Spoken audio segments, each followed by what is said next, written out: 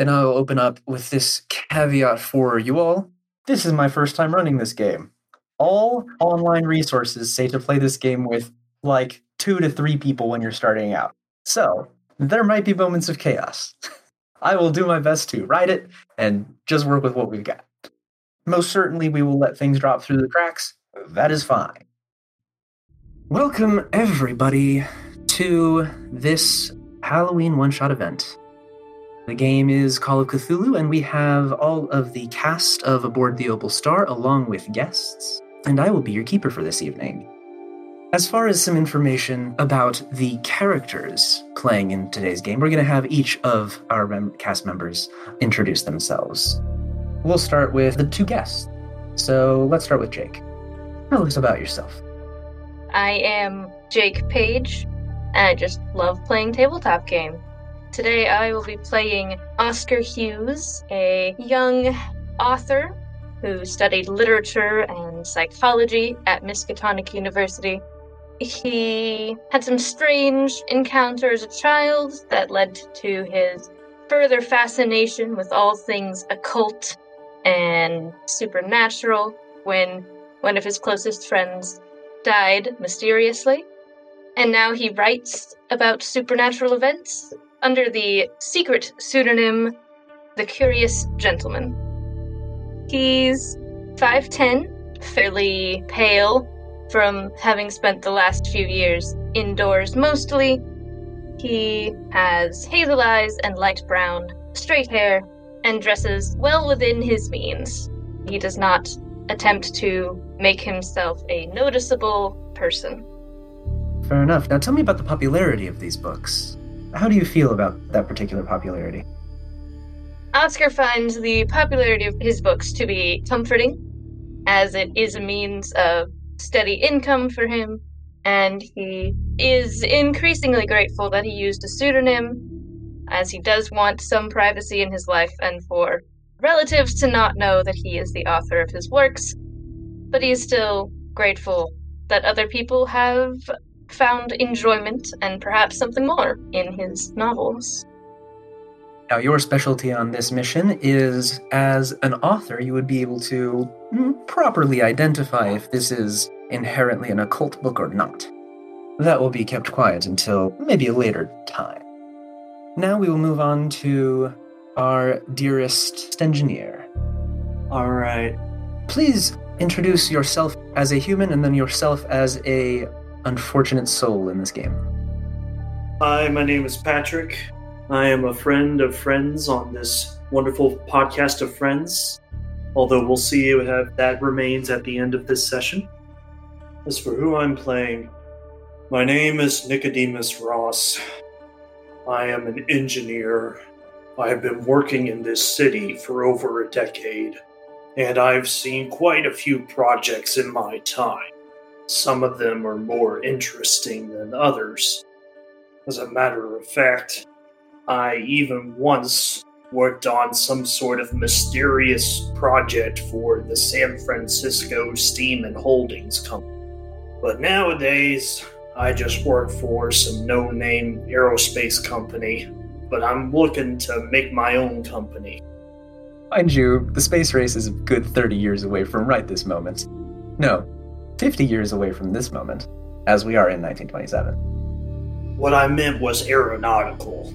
There you go. Fair enough. Working on that newfangled gravitation material and the airships that are involved in that. Absolutely. Aerostat technology, as they call it. It's the way of the future. The Hindenburg is just the start of it. It very much is. Did I need to describe my appearance as well? Oh, yes, please. Well, as for how I look, I'm on the better side of 30s, and I am rather tall, and I used to play football. That's been a long time ago now, but I dress as you would expect a professional engineer would. Fairly nicely, I suppose, for this rather gallant affair. Alrighty. With that, we will move on to our next one. Thank you so much. Now, Amelia, do tell me about yourself. Well, she's not quite a young lady anymore. She's currently in her 30s, assistant professor at a university. She is the daughter of Sophia and James Devereaux, very well-off young couple who were always into the occult and the supernatural. She was raised around that her entire life and was always interested in it. And she shared some of that interest with the neighbor boy, though he mostly just listened to humor her. There was one day when Amelia had been noticing there was something strange on the lake near their house, so he decided to take a little rowboat out and explore, and she doesn't really remember what happens. Her parents found her several hours later unconscious on the shore with part of her pinky finger missing. There was no sign of the boat, and she never found what she was looking for, and she could never quite recall what happened. Her parents had some intense conversations after that, and while she was being treated, they decided to go themselves to investigate. They left a box in her care, so if anything happened, they were told her to keep it safe and don't show it to anybody. And they were never seen again. It was a while before she finally opened that box, and inside of that box, she found a book. The book was containing some of their studies that for a long time she had heard them arguing that she wasn't ready for it. How could they expose her to that? How could they not? Argued back and forth, and since then, the book has never left her side, and she's never showed it to anybody, but she's still trying to decipher the information in it, because some of it looks like the ravings of a madman, but she knows if she can crack what this book is talking about, she may finally get the proof that she's looking for. Her new fiancé may have accidentally overheard her reading parts of it, and he's asked her, so she might show him, but she hasn't yet. Fantastic. And how are you presenting yourself this evening?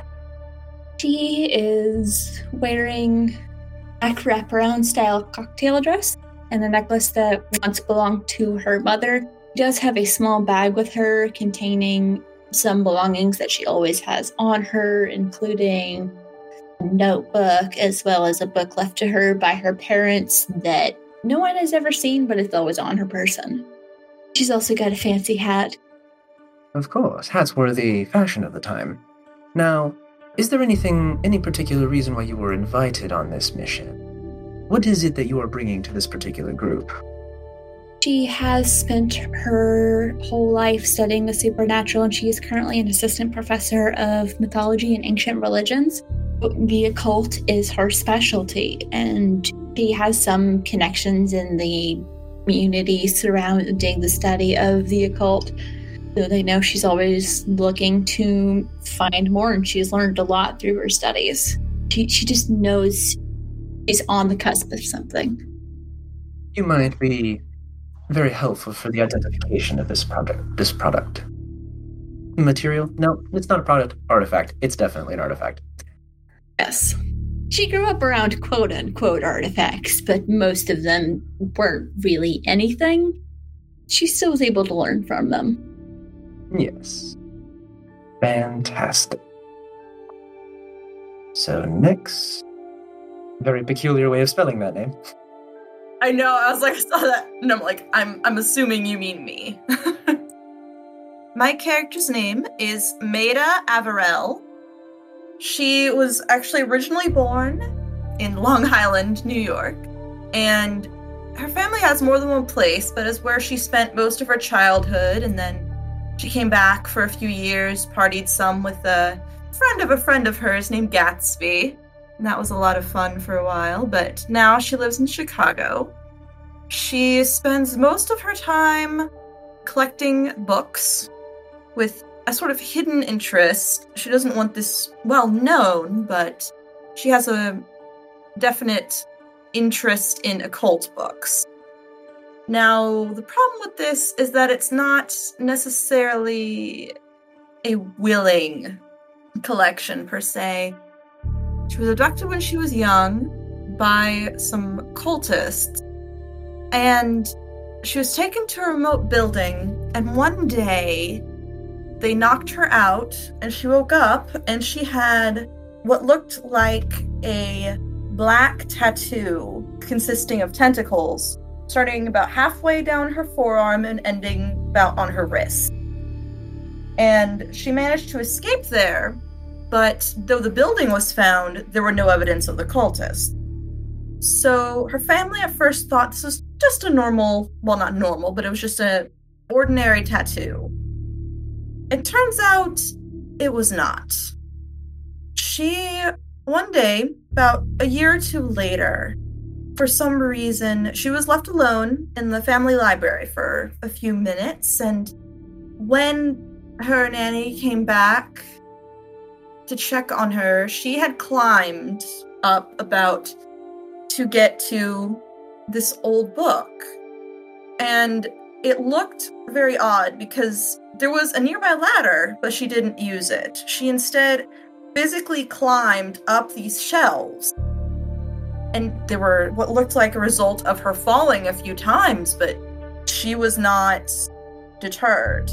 She seemed to have been taken over by the desire to have this book. And once she was sort of brought down safely, she thankfully didn't have any permanent injuries, but they opened the book and they saw it had in it, at one part, a depiction of that same tattoo, but no explanation for it. She has learned to control this, but this has led her to procure her books in less than legal manners. She's tried to have the tattoo removed, and her family has used their connections to try and get it removed or researched, but nothing has really come up. And then one day, when she's at her family's Chicago residence, by herself at this time, and she gets a communication from someone who claims to be connected with their family doctor, Dr. Mans. He was her doctor for many years, and so she trusts him. So this person made great claims about how, after helping with this general favor, this mysterious favor, she would be able to have the mark removed. So she decided to go along with this and is now at the Chicago World's Fair. Fantastic, and we're so glad to have you. We do promise that even if it is not necessarily something that we can remove, we will be working to identify it, as that is kind of our central prerogative as a company. All right.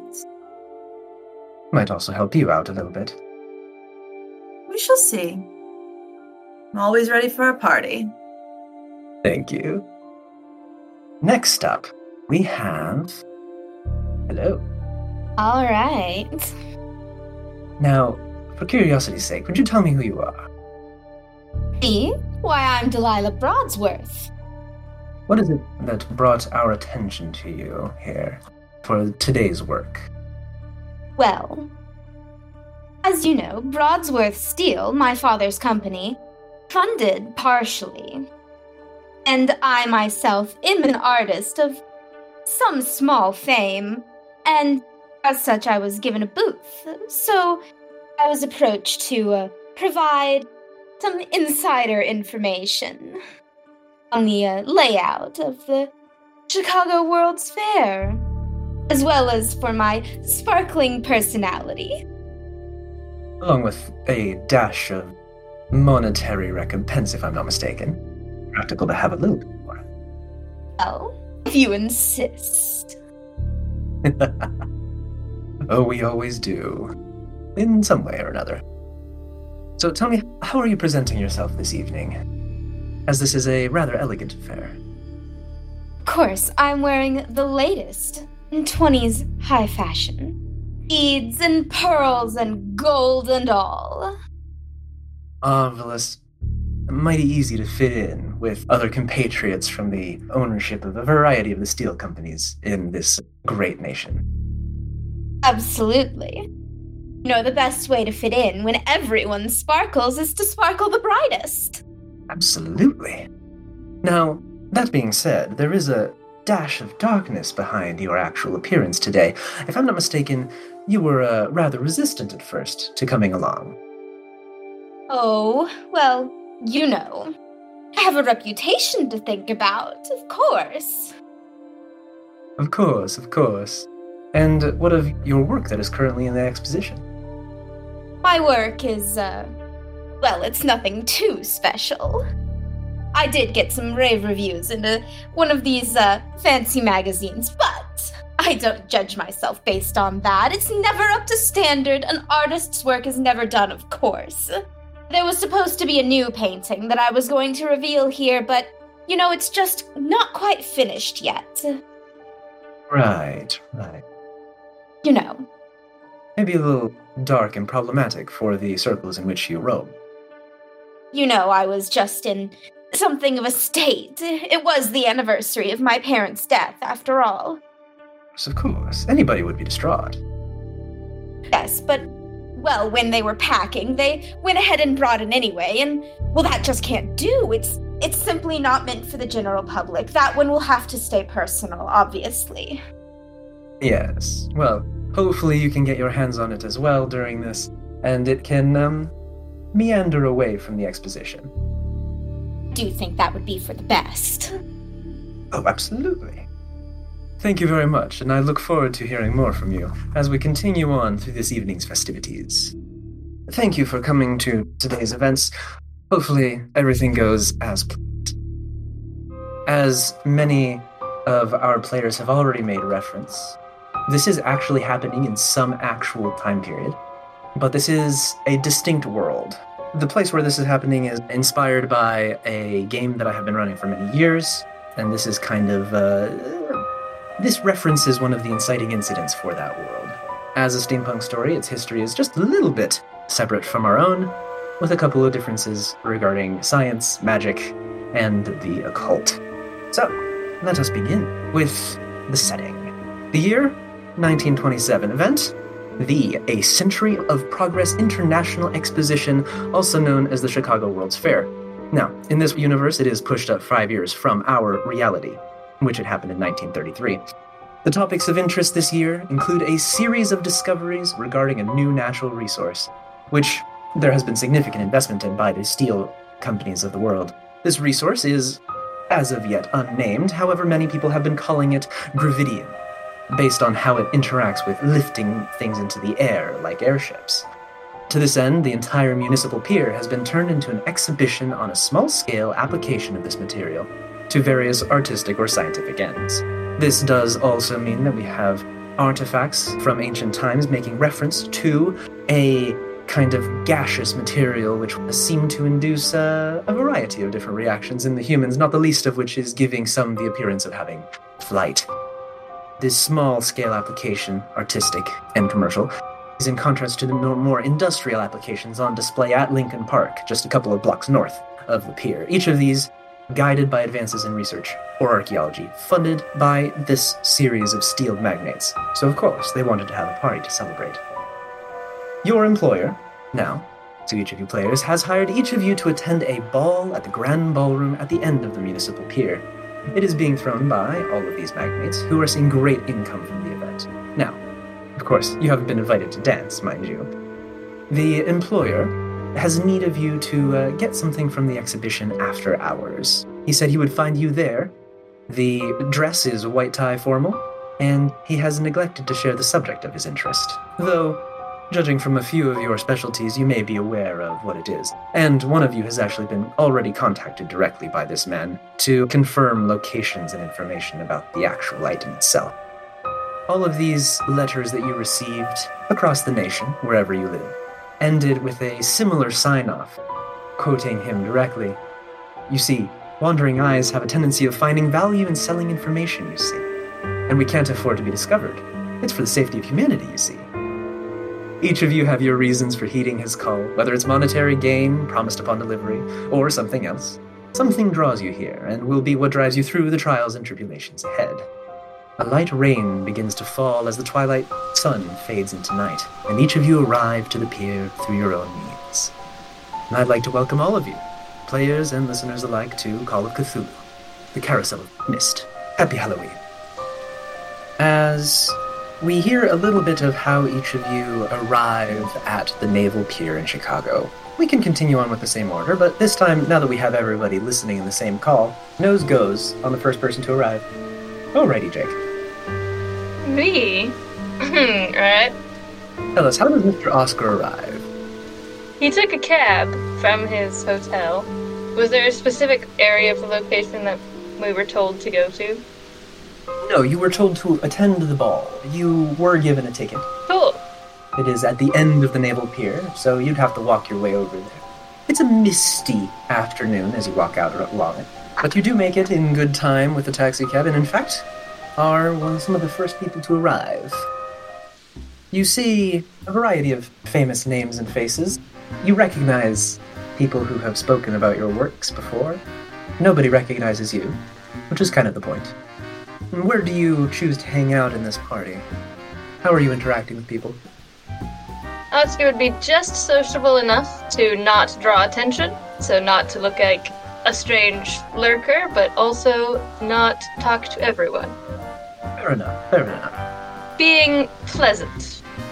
Making small talk. That will do. As our next person, let's have Miss Delilah. As I presume, to be the life of the party, you have to be there relatively early. Of course. Delilah is flitting from person to person. It's her normal go-to for parties. She talks with all of her friends in the steel community, all of the other steelworkers' children, and then she goes around and she greets everyone else, whether they know her or not. She's a butterfly, this one. You come away with many new friends, as there are a lot of unfamiliar faces at this party. Maybe more than you were expecting, hearing that it was paid for by the steelworkers. And actually, I would like you to make our first roll of the evening. Oh, okay. As I am just so curious how you might end up looking for all these people. Okay, so rolling is... It is 2d10, one of which you decide is your 10's place and one is your 1's place. And we're going to do it with your charm. My charm. So roll me a charm, and Okay. it has to be below your score. Below my score. Yes. Okay, so my charm is 60 and I got a 95. You do jump a little bit as the first little bit of thunder rings out. There is a little bit of weather coming in tonight, and you feel that you might not have made a great impression. It was actually strangely hard to talk to these people this time. Something must be off. It's fine. They won't be seeing you for very much longer anyways. As we continue on, let's hear from Maida.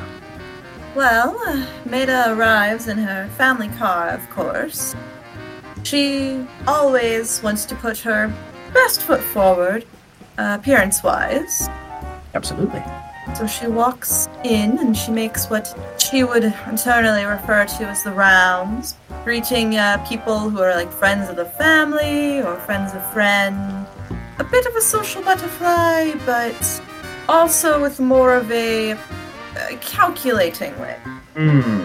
She's interested in making connections, but she also knows that she has not been in Chicago for a little while, so she just wants to make sure that her family's name is sort of noted here, but that she is relatively not the center of attention per se, but is definitely in people's mind.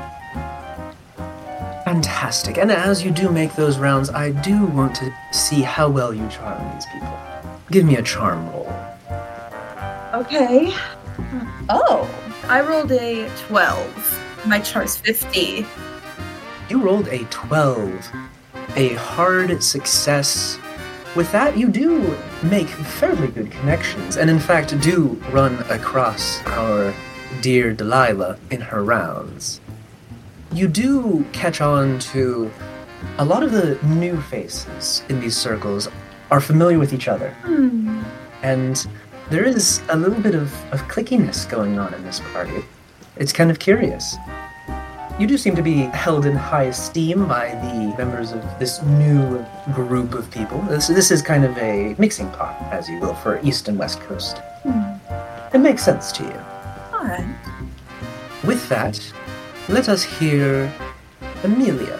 How goes your approach and entrance into this party? Amelia is also dropped off by her family driver, and she instructs him to pick her up later. A bit of a long drive, but they arrived early so everyone can be rested. He's been working for her family for a while, because of being old money. And as she enters, she's friendly with most, but she's specifically looking to find other academics and mix and mingle with them. Help boost her standing. She's a little bit of an odd duck. This is a party of aristocratic elite, so you do see a variety of people with class rings on and different things like that, but the actual members of this group, which are professors in some capacity, seem to be few and far between. You do, I think, run across our friend Nicodemus as he will arrive shortly, but would you also roll me a charm, just for curiosity's sake, as to how this group handles your arrival? What's my charm if I didn't put anything in it? It's the number that is right next to it. So 15. Oh, goody. Damn it, I got a 16. Ooh. Now, this is where we will introduce the opportunity to spend luck points to fix a roll a little bit. Or you can push it and try to roll again. I think I'll save my luck for later.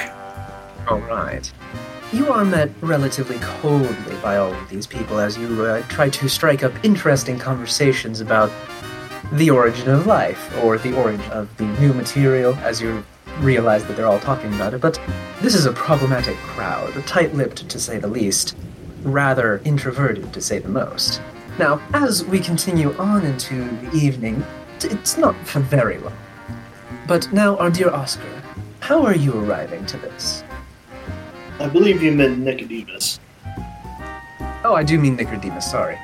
Yes, I was like, Oscar's already We're right next to there. each other in the cab. Oscar arrives again. Wait, what? Okay? That would make an interesting story. That's one way to be the life of the party. It's a time loop. So it's later in the evening? It is not. We're wishy-washy here on time. Fair enough. Nicodemus arrived to the location in a cab. As he steps out, it is clear that he came straight from work. He has his briefcase in his hand, and he is in his business suit. As he walks into the venue, he seems wholly uninterested in talking to just about anyone, and instead heads for the refreshment table and manages to pick up a few appetizers. He then heads over to the nearest pier where he can take a smoke. Fair enough. Outdoors? Yes, as long as it isn't raining too hard. It is just starting to sprinkle a little bit. And out on this pier is where one of the attendants to the party does find you. There's a variety of butlers around, and hands you a note. Each of you, in fact, as you are mingling and moving around the party, receive a different note, just as one of the members of this cadre kind of begin to give a little bit of a speech. The speech goes on for some amount of time before you are encountered by the butler, and makes reference to this being the most important night of their lives, being free from their pasts, a variety of relatively sketchy and problematic statements that, when said by people that have too much money, always speaks poorly for everybody else. Now, each of you is handed this little note by a waiter who doesn't particularly seem to be matching everybody else, as his hair is very much still wet, as he recently arrived. And he has a small brooch with 5 overlapping rings on his lapel, something different from the rest of the relatively uniformed waiters that are around. He hands you the note, smiles knowingly, and vanishes into the night. Significant thunder tonight. The storm does seem to be picking up a little bit. Says Amelia on edge, and it's probably all between that and the Devereaux name is probably why a lot of people are avoiding her. That is quite reasonable. The note says to meet your benefactor outside of the exposition hall, as there is a little bit of a plaza out front of the ballroom on the upper deck of the pier. Each of you make your way outside and find a relatively corpulent gentleman. He is very well kept, though. His black three-piece suit is beating up the rain, giving him an almost ethereal look, though his hair betrays the weather. Water is streaming down his unprotected forehead. He leans on his cane with the weight of a man distracted by bigger problems, and his eyes become shadowed as he turns to you. Looks like most of you made it. Miss Josephine Costello was meant to be joining us today, but she doesn't seem to be present. Looks like your reward just got a little bit higher. Each of you have been provided with a description of the item in question, a book penned in the late 1400s by a monk from a monastery in Seville.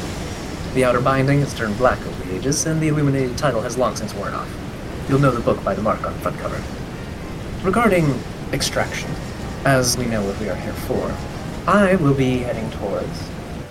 He is slightly distracted as a gust of wind blows across the deck. The storm is picking up now. One of these ferries that are parked near the shore. You'll know it because it has the running lights on. The trip won't be long, but it should be long enough to push suspicion off of you all. And you should be able to make it here and make it back to wherever you need to go with some amount of anonymity. Payment will be delivered to your accommodations in the city on the morrow, after you hand the book to me tonight. You understand investor safety. If you abscond with the object, we don't exactly want to be funding your escape. So, well, I will be seeing you soon. Be careful out there. Remember, you are each specialists in something specific, and that is why you have been hired. So, lean into that, please. The hounds are out in force tonight. Toodaloo. And he makes his way through the heavily pouring rain, down along one of the side walks outside of the building itself, which you are meant to infiltrate. The rain begins to beat down more, and there is a covered doorway nearby for the building itself, where you can get away from the weather to discuss your plans and, I guess, to be acquainted with who now you are seeing are people from the party, but each of them having a bit of a standout interest, a look in their eye, a desire for something. Amelia also looks very, very displeased to be damp. Oscar will immediately head for that bit of shelter, and his hand is noticeably over his pocket where his pocket watch chain is dangling. He just looks a bit uncomfortable. Quite reasonable on this windy night. Amelia's following with her large umbrella. Delilah's following Amelia, yeah. Yeah, Maida also heads over, maybe muttering about the water affecting her appearance, but quickly moving there. Yeah, Nicodemus was already under there. Immediate penguin huddle under that. So we're after this book, is it? This can be quite valuable. Mr. Keeper, how much do I already know about this book? What do you know about this book? Is it the book or the installation that you have knowledge on? I helped with the installation. Okay. You know that it is in one of the rooms that has large gallery windows. It is stored with other relatively similar cultural artifacts. You know that there is a electricity display room, which is also conveniently providing the light for the entire place. And you also know that currently the lights are out. Amelia recognize anything from the description of the book or the symbol? They are wholly unfamiliar to you, specifically. Does Maida recognize anything about the book or the symbol? You have not seen the book itself. However, you have mentioned a little bit about the symbol to the person who hired you, because you discussed it personally, and they noticed a mark on your hand. But however, they did not seem to speak about that mark with any familiarity, so it probably doesn't have the same mark that is on your hand. My hands are gloved, have long gloves on them, so the other characters cannot see them. Right. Yeah, Amelia's also loved. Well, if we're to be compatriots for the evening, we should be familiar with one another, yes? I'm Delilah. Yes, I heard you from across the room. How wonderful. My name is Oscar Hughes. I'm not from around here, but it's a pleasure to make all y'all's acquaintance. And yours as well, Oscar. I'm not sure if we've run in the exact same circles, Delilah, but I'm Maida. Pleasure to meet you. To meet all of you as well. Amelia Devereaux. Quite in more academic circles, but to quite a few parties in my time. Wonderful, wonderful. Now, does anyone have ideas about what our first step should be? Well, obviously, we need to get in the building. Is this door unlocked? Jiggle, jiggle, jiggle. Clunk, clunk. It is in fact locked. There is a lock on the front. Couldn't we also make sure there aren't, as our benefactor said, hounds about Nicodemus? Perhaps so. And I look for police or guards. Perhaps so. Nicodemus, I do believe that you are aware of a service entrance on the north side of the pier. Well, I didn't want to go through this door anyway. Let's take the service entrance. And he begins to walk through the rain. The service entrance does have a guard. But you are socialites in some capacity, you might be able to persuade. Any of y'all good at talking? This place has a guard booth. But if they're anything like the guard booths at the fair, it should be easy to charm with feminine wiles or things of that nature. I have been known to make a persuasive argument from time to time. Nicodemus takes a look at Oscar for a second, raises his eyebrows and says, "Well, I guess you're welcome to give it a shot." Will you be leading the way, Mr. Oscar? I suppose I shall. Fantastic. Then, heading down the north side of the building, you do take note of a variety of glass windowed galleries here up on the top floor. The service entrance, of course, being down a deck. You can go down those stairs with no particular issue, though it is getting mighty wet out, as the storm does seem to be picking up a little bit in intensity. Moderate encouragement to get No. We've lost a person. Here we go. Welcome back. Mystic Cthulhu showed up. There's a little staircase to take you down a little bit closer to the surface of Lake Michigan, but nothing too problematic. You're still a good, story above the water. You've got tons of space.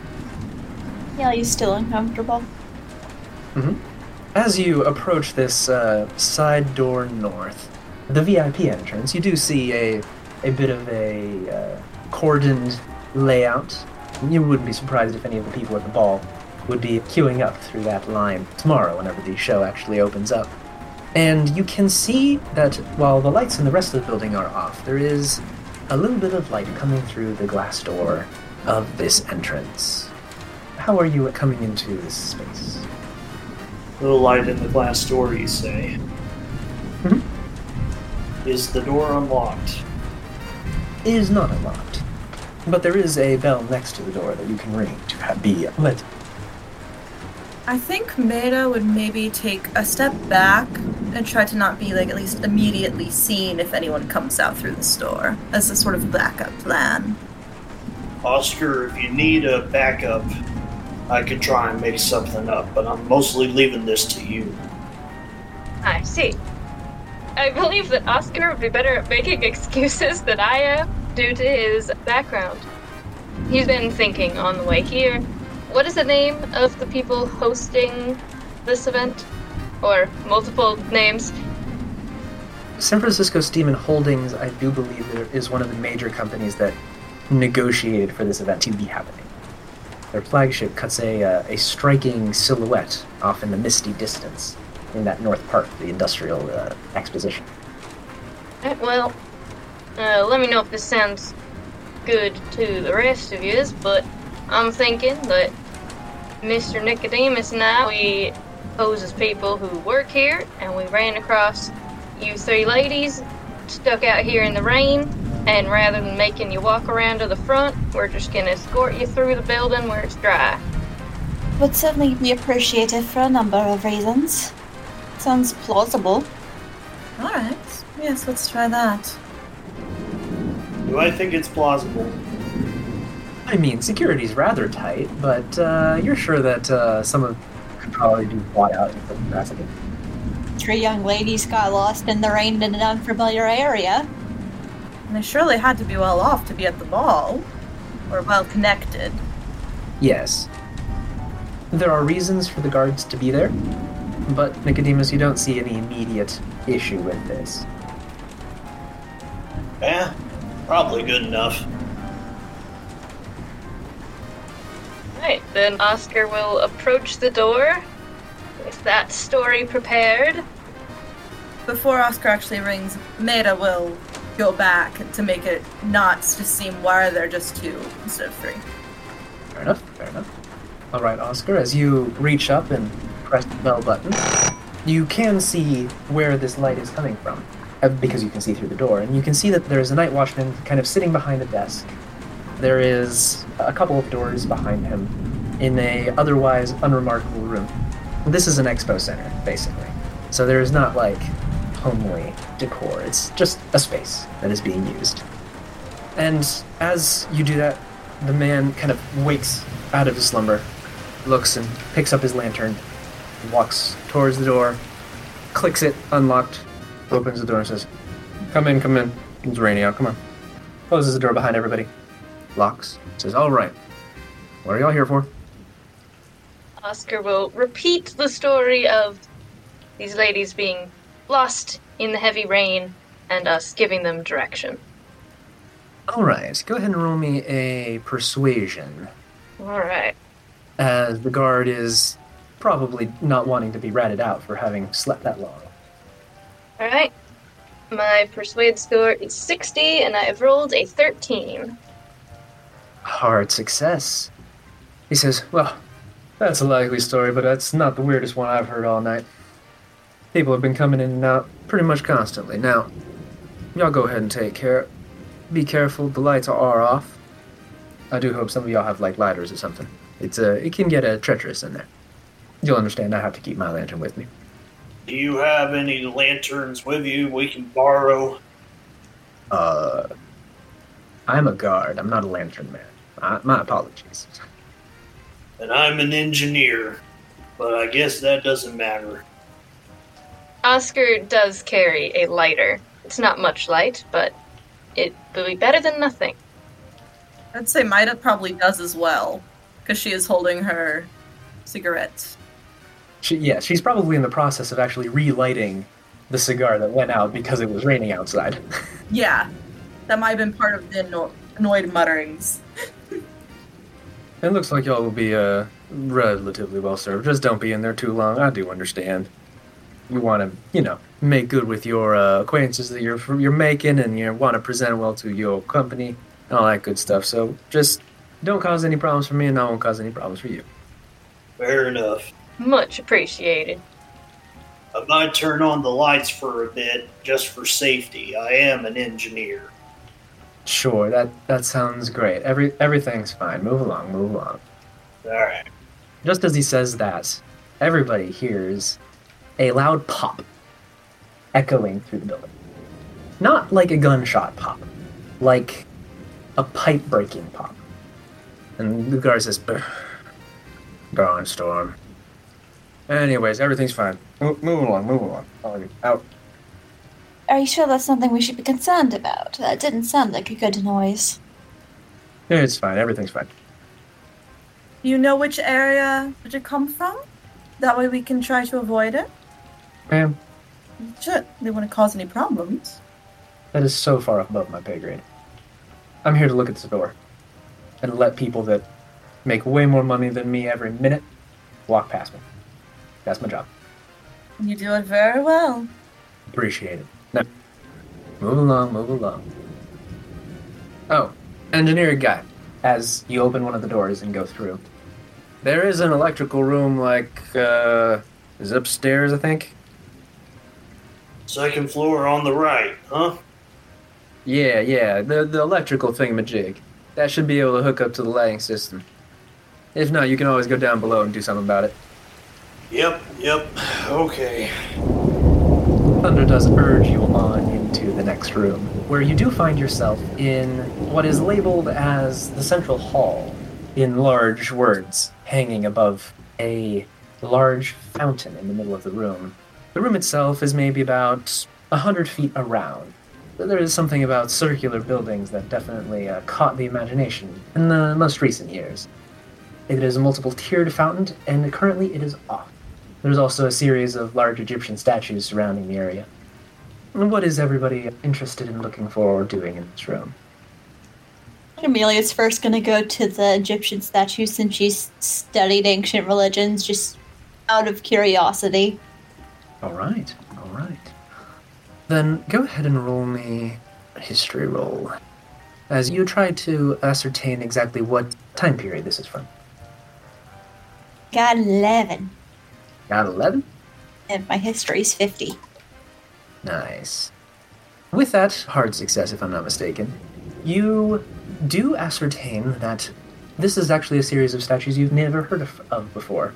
You're quite certain that you remember your Egyptian lessons and classes and books that you've been reading, but these are odd statues, that's for sure.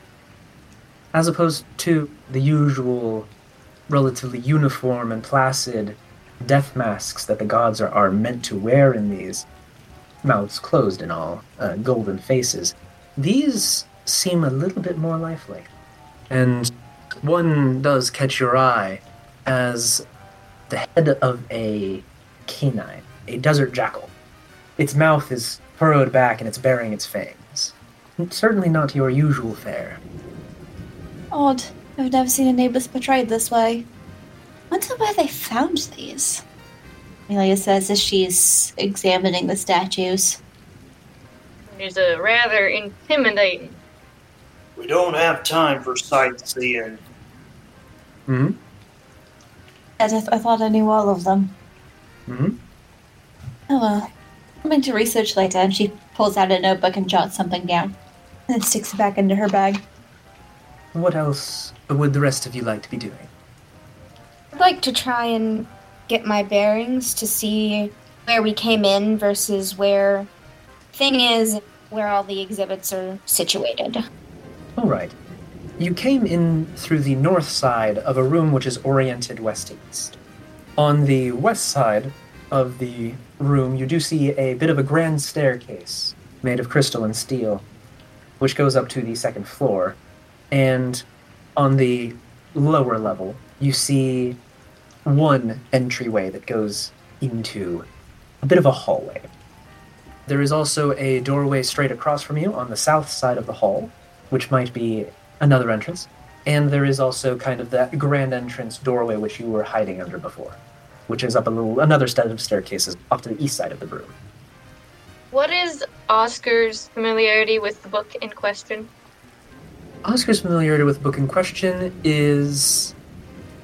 It's a little bit questionable right now, as you haven't actually seen the book that you're looking for, though it seemed that in one of your books kind of caught the eye of this group of people as a pseudo-prophetic situation where they were like, wow, this is a whole series of things that are a lot more accurate than it probably should be. This is probably someone that we should keep tabs on. So as far as the actual book that you're looking for, you have a feeling it's one of those you'll know it when you see it kind of situation. Ah. So, meta question. Would Amelia be familiar with Oscar's books, even if she doesn't know it's Oscar that wrote them? Yes. Okay. Though I don't think that you would be making that connection right now. Roll me a library use, just to see how familiar you would be with the books in general to be able to bring them up in a moment's notice. I will say that, actually, there's nothing going on right now that would inspire that from this book. That's why I said that was meta-related, but just so I know. Sure. Technically, all of you have read these books. Okay, we all have? Okay. That was going to be my question, if Maida has. Bathroom reading. Yes, so where are you planning on going from here? Or is there anything else that you would like to investigate? Am I familiar with the layout of the building to have a general guess where it would be? Or do I need to find a map? As far as layout, you know that the upper floor is a kind of outdoor display area where there's a variety of different things that might be practical. I do believe that there is an electrical generator hooked up to the large Ferris wheel, which is up on the second level. There's also food wagons, which might also have their own power, and there's a variety of things on the upper level, which might be practical to have. But it's open air. It is mostly open air, yes. Gotcha. Is there a light switch nearby? Yes, you're welcome to look for one. Roll me a spot hidden. Does anyone look to see if there's a map of this area? That is 2. Ooh, So extreme success. an extreme success. You do see that right next to the door to the south, there is a panel with switches. Well, it'll be a lot easier to find what we're looking for if there's some light.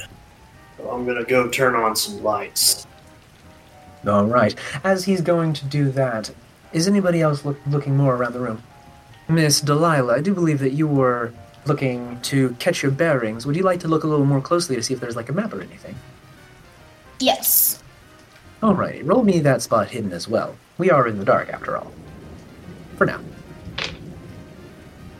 Okay, so my spot hidden is 50, and I got a 38. A success. You do see that out in front of the fountain, which is currently turned off, there is a bit of a podium that has some brochures on it. I'm sure that that would have a map of some type to assist you with. May I take one of the brochures if Delilah doesn't? You can, absolutely. Alright. You see in the brochure listed a variety of different rooms, highlighted. A lot of small consumer electronics displays are upstairs, with a variety of maybe useful knickknacks, but they are on display after all. But the area down below is of relatively significant interest, as it has the electricity showroom, the steam power showroom, the cultural arts showroom, and the art gallery. It looks like this cultural arts showroom may be the best option to look for first. That's what I was thinking as well. Birds of a feather, I suppose. The upper level plaza also contains a large Ferris wheel, a machine of infinite curiosities, and a series of different moving water features, which seem to be able to operate without power. So, I will allow you both to continue. Yes, that does seem the most logical option to find out what we're looking for. Other things seem interesting. I can always come back later and look at them. Still want to find out where they got these statues. Mr. Nicodemus, does one of the switches you found have a mention of this cultural exhibition? How far away am I from the rest of the group? Not too far, within the hearing shot. Okay. As you do pull up to the switches, you see that they are unlabeled, as most useful switches are. And as you click the first one, you realize there's no power to this panel. Gosh You just darn it. Click, click, click, click, click. I guess it doesn't matter at this point. There's no power at the moment. Alright, so it's probably for the best. We don't want people knowing exactly where we are. So I was wondering why you wanted to light it up at all. That would be shining a beacon on the fact that we're in here. Well, we're not the only ones in here. Didn't you hear the guard? Yes, there's been people in and out all evening. That's... Oh yes, but if we suddenly turn the power on, that would look strange, wouldn't it? Well, I think the power being off is the strange thing here. If there's been people in and out, why would they turn the power off between visits? Perhaps that's what that noise was earlier. Perhaps something with the electricity? Could I make that summation based on the sound? Give it a shot. Give me that electrical repair roll, just to see. That's a 14. 14, hard success. Yeah. I mean, you've heard electrical things make noises like that before, but this particular one kind of echoed in a more structural way. It might be like the creaking of the building from the storm that is coming in. It is, after all, a relatively high wind storm. Could be natural, but I'm not fully certain. Imagine a building on a pier and this kind of storm's not good. I don't like it very much. Well, I guess for now we'll just kind of fumble around in the dark and hopefully not run into anybody else. Revelry in the dark. on that pamphlet, there is a little bit of a map that does show you where that electrical showroom is. Perhaps if we go there, we can at least get some light. Yeah. And with it being dark, we can always claim the witch is lost. Of course. With all these women folk here, that'd be easy. That is a rather odd qualification for that statement, Mr. Nicodemus, but I don't tend to know your reasoning. That's perfectly natural. Well, then it's good us women folk have a map, isn't it? Quite. You've been quite useful. All right. Darling, I read more books when I was a teenager than you'll read in your life. Come now, don't fight. Let's move on, shall we? I'd rather not be in the dark in a storm any longer than I have to. That sounds like a wonderful idea, Mr. Oscar. Agreed. Very much so. And as you begin to make your way out of the room, the thought of these creatures that are depicted on these statues has kind of been nagging on your mind, Amelia. Now, not related particularly to the specialties which you hold, but it is curious that these are here. And you stop and you look at the fountain, and you realize it's made of the same material. It's a kind of a sandstone that as it goes down to the bottom gets a little bit darker. She's gonna, as she's passing by, just run her finger along it. Currently, it feels maybe a little bit hot. It's weird. As you now enter the lower display room hall, you enter a hallway.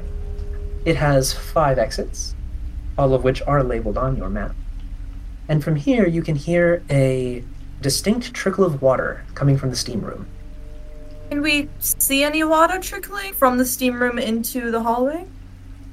Nope, seems to be fairly clear. Alright. Where'd y'all want to look first? I believe we were going to the electrical room to see if we could find a light source. Well, that sounds good to me. Heads over to the electrical room.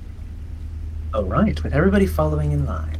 As you enter, you see a space that is maybe about 80 feet deep away from the door and about 300 feet further down along. It is a rather large display room where there's a variety of practical things, from prototype vehicles that use electricity to power themselves, or home electrical grid layouts. There's a variety of things, all of which have wires that seem to run to one of the corners of the room where there's a small collection of different types of generators. Now, Nicodemus, you are aware of the function of a couple of these generators, as your past company used to design them, using some of that gravitation technology to almost create a self-powering situation. Relatively dangerous to use under untrained hands, but you're pretty sure you know how to use it. Just like old times. Cracks his knuckles. Nasty habit. All right. Which skill would you like to use to apply to this? Let's go with electrical repair. All right. Roll me an electrical repair as you attempt to operate this machine. I'm pretty sure machine operation is one of the options that we had, wasn't it? I do have operate heavy machinery, and I have mechanical repair. Yes, let's use your operate heavy machinery. That is more precisely what this is. All right, we'll do that. Oof. I rolled a 90. And my skill was 40. Ooh, spicy. Gosh darn it. As you attempt to get the San Francisco Steam patented generator to work, you are tinkering with it and you think, oh, it's just got to be like this couple of things, and you hit the button fully expecting it to fire up as quietly as they usually do, and instead you get hit in the face with an emergency release of the Gravidium, which was apparently overstocked in the machine itself, stopping it from working properly. I need you to roll me a little bit of a sanity check. Gosh darn. Okay, is that Please be careful and watch what you're doing. That's a 1. That's a 1. That is a super success. Indeed. With an ease that has been well practiced over many years and well thought out as you've been trying to figure out ways to break these things, you catch that it could have done that, however it doesn't, as You consciously hit the release valve on the high pressure and release some of it into the room. Maida, since you are actually smoking, you do not smell this. But the other three do. You smell the after effect of this material, and it smells a little bit like iron. A little sickly sweet, but nobody takes it straight to the face. As Nicodemus, finally getting everything settled, hits a button, and with a kind of low, bassy hum, the machine starts up. However, no lights seem to turn on. It's not connected to anything yet. Gosh darn it. This is a display model, after all. Oh, wonderful, you got this working. Now what? Is it supposed to smell like that? What smell? I don't smell anything. Wonder why. Smells like the city. It would. The iron smell. It does kind of pervade city life nowadays. Look at the imagination. At least I know that if we hook anything up to this, it'll light up. Should. Definitely. Then I suppose we should find something that lights up. Yeah, looking around, what can I hook this up to that would be useful? I've been trying to find some cables nearby. Would anyone like to help in finding these cables? I'll help. Yes, please. I can try. Alright. One of you, roll me a spot hidden, as we are still technically in the dark. I will unvolunteer myself. Just barely a 49 from 50. Perfect. You just spot some cables nearby, and you're like, yeah, it's probably that. Will these help? Perfect. Nicodemus, as you investigate these cables and look at them, you realize that through the absolute luck of one of these untrained people, she just randomly happened to hand you literally the right cables. Beautiful. Smart cookie. Alright. So I'll go and hook it up with enough care to not be stupid. That is probably wise. You're welcome to use now the electrical repair skill with a bonus dice? I think that's how you do it. Because you're aware of what you're doing. Okay. It's like advantage, but I think it's using another 10 as your tens place. Gotcha, yeah. And I picked the lower. Great. That's 28. My thing's 60. Nice. So that would be considered a hard success. Nice. Fantastic. With that hard success, you hook it up and lights begin to shine down the hallway back from where you came. And you do begin to hear the gurgle of the water fountain as it has also been turned on. The room that you are in is still dark, but that's probably because there's a switch somewhere for it. Well, That did something. there we go. Certainly did. If anybody else is here, we'll see them. Along with that gurgle, the entire group hears a kind of a frustrated yell, feminine in tone, and footsteps as they seem to trudge up some stairs and open a door and then slam it. Goodness. Seems someone didn't like us doing that. I suggest we continue quickly. So the sooner we're done, the better. And there was mention of someone else that they tried to hire. Maybe someone's trying to get to it before us. Maybe so. More reason to be very quick. Let's go. I want to see that book for myself. Oscar, hearing Delilah say, well, someone didn't like that, just makes you think for a moment. And you remember that in one of your stories, there was something about running water. Is it occult? Yes, roll me an occult check. That I can do. That sentence kind of tickles your mind. Nice. I'm very happy with my choice of dice today. That is 16, and my top score is 70, so I believe that is a hard success. Yes. That'd be extreme. You said 16? Yes, 16. 16 is actually higher than the score that you have for the ultimate success. So, Yeah. you have a hard success as opposed to extreme. That is good. You do remember that there is a series of occult creatures that seem to dislike being near running water. And that running water was used in the past as a means of capturing or controlling these beings. It's just an interesting note. The water started running, and this person "Rah," and left. That's a thing. That's mighty curious.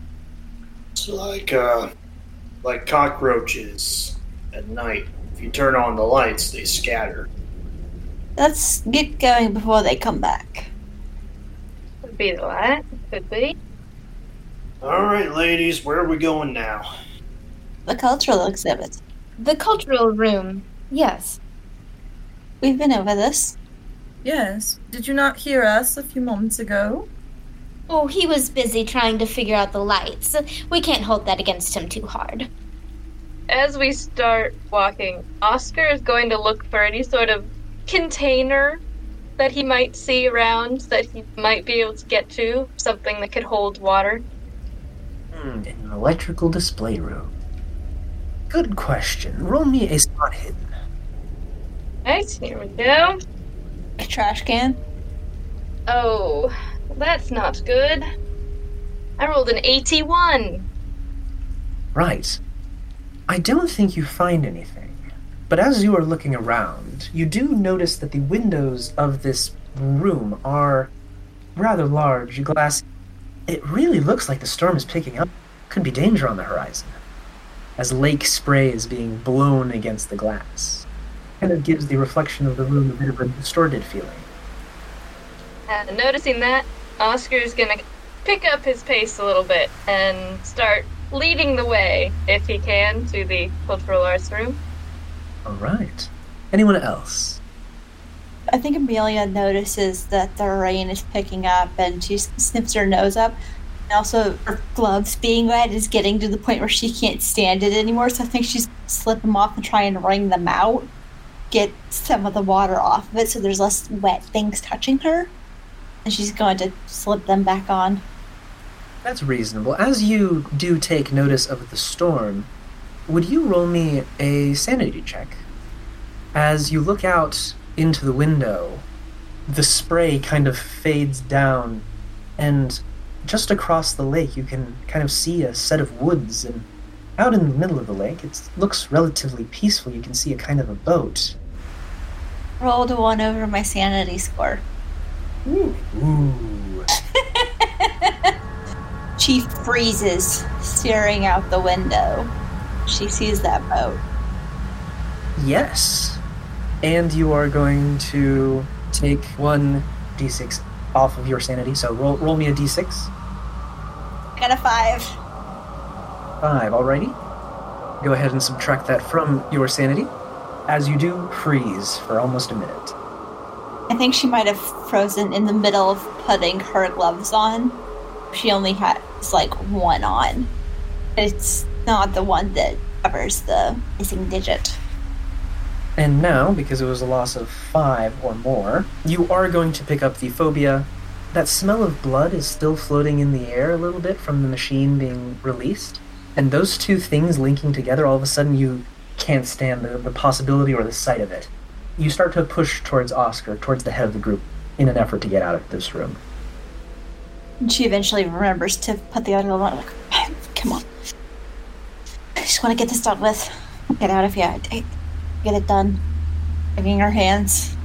Choosing to look at the windows. Now, for the rest of you, what are you up to as you're heading out of this room? I'm single-minded.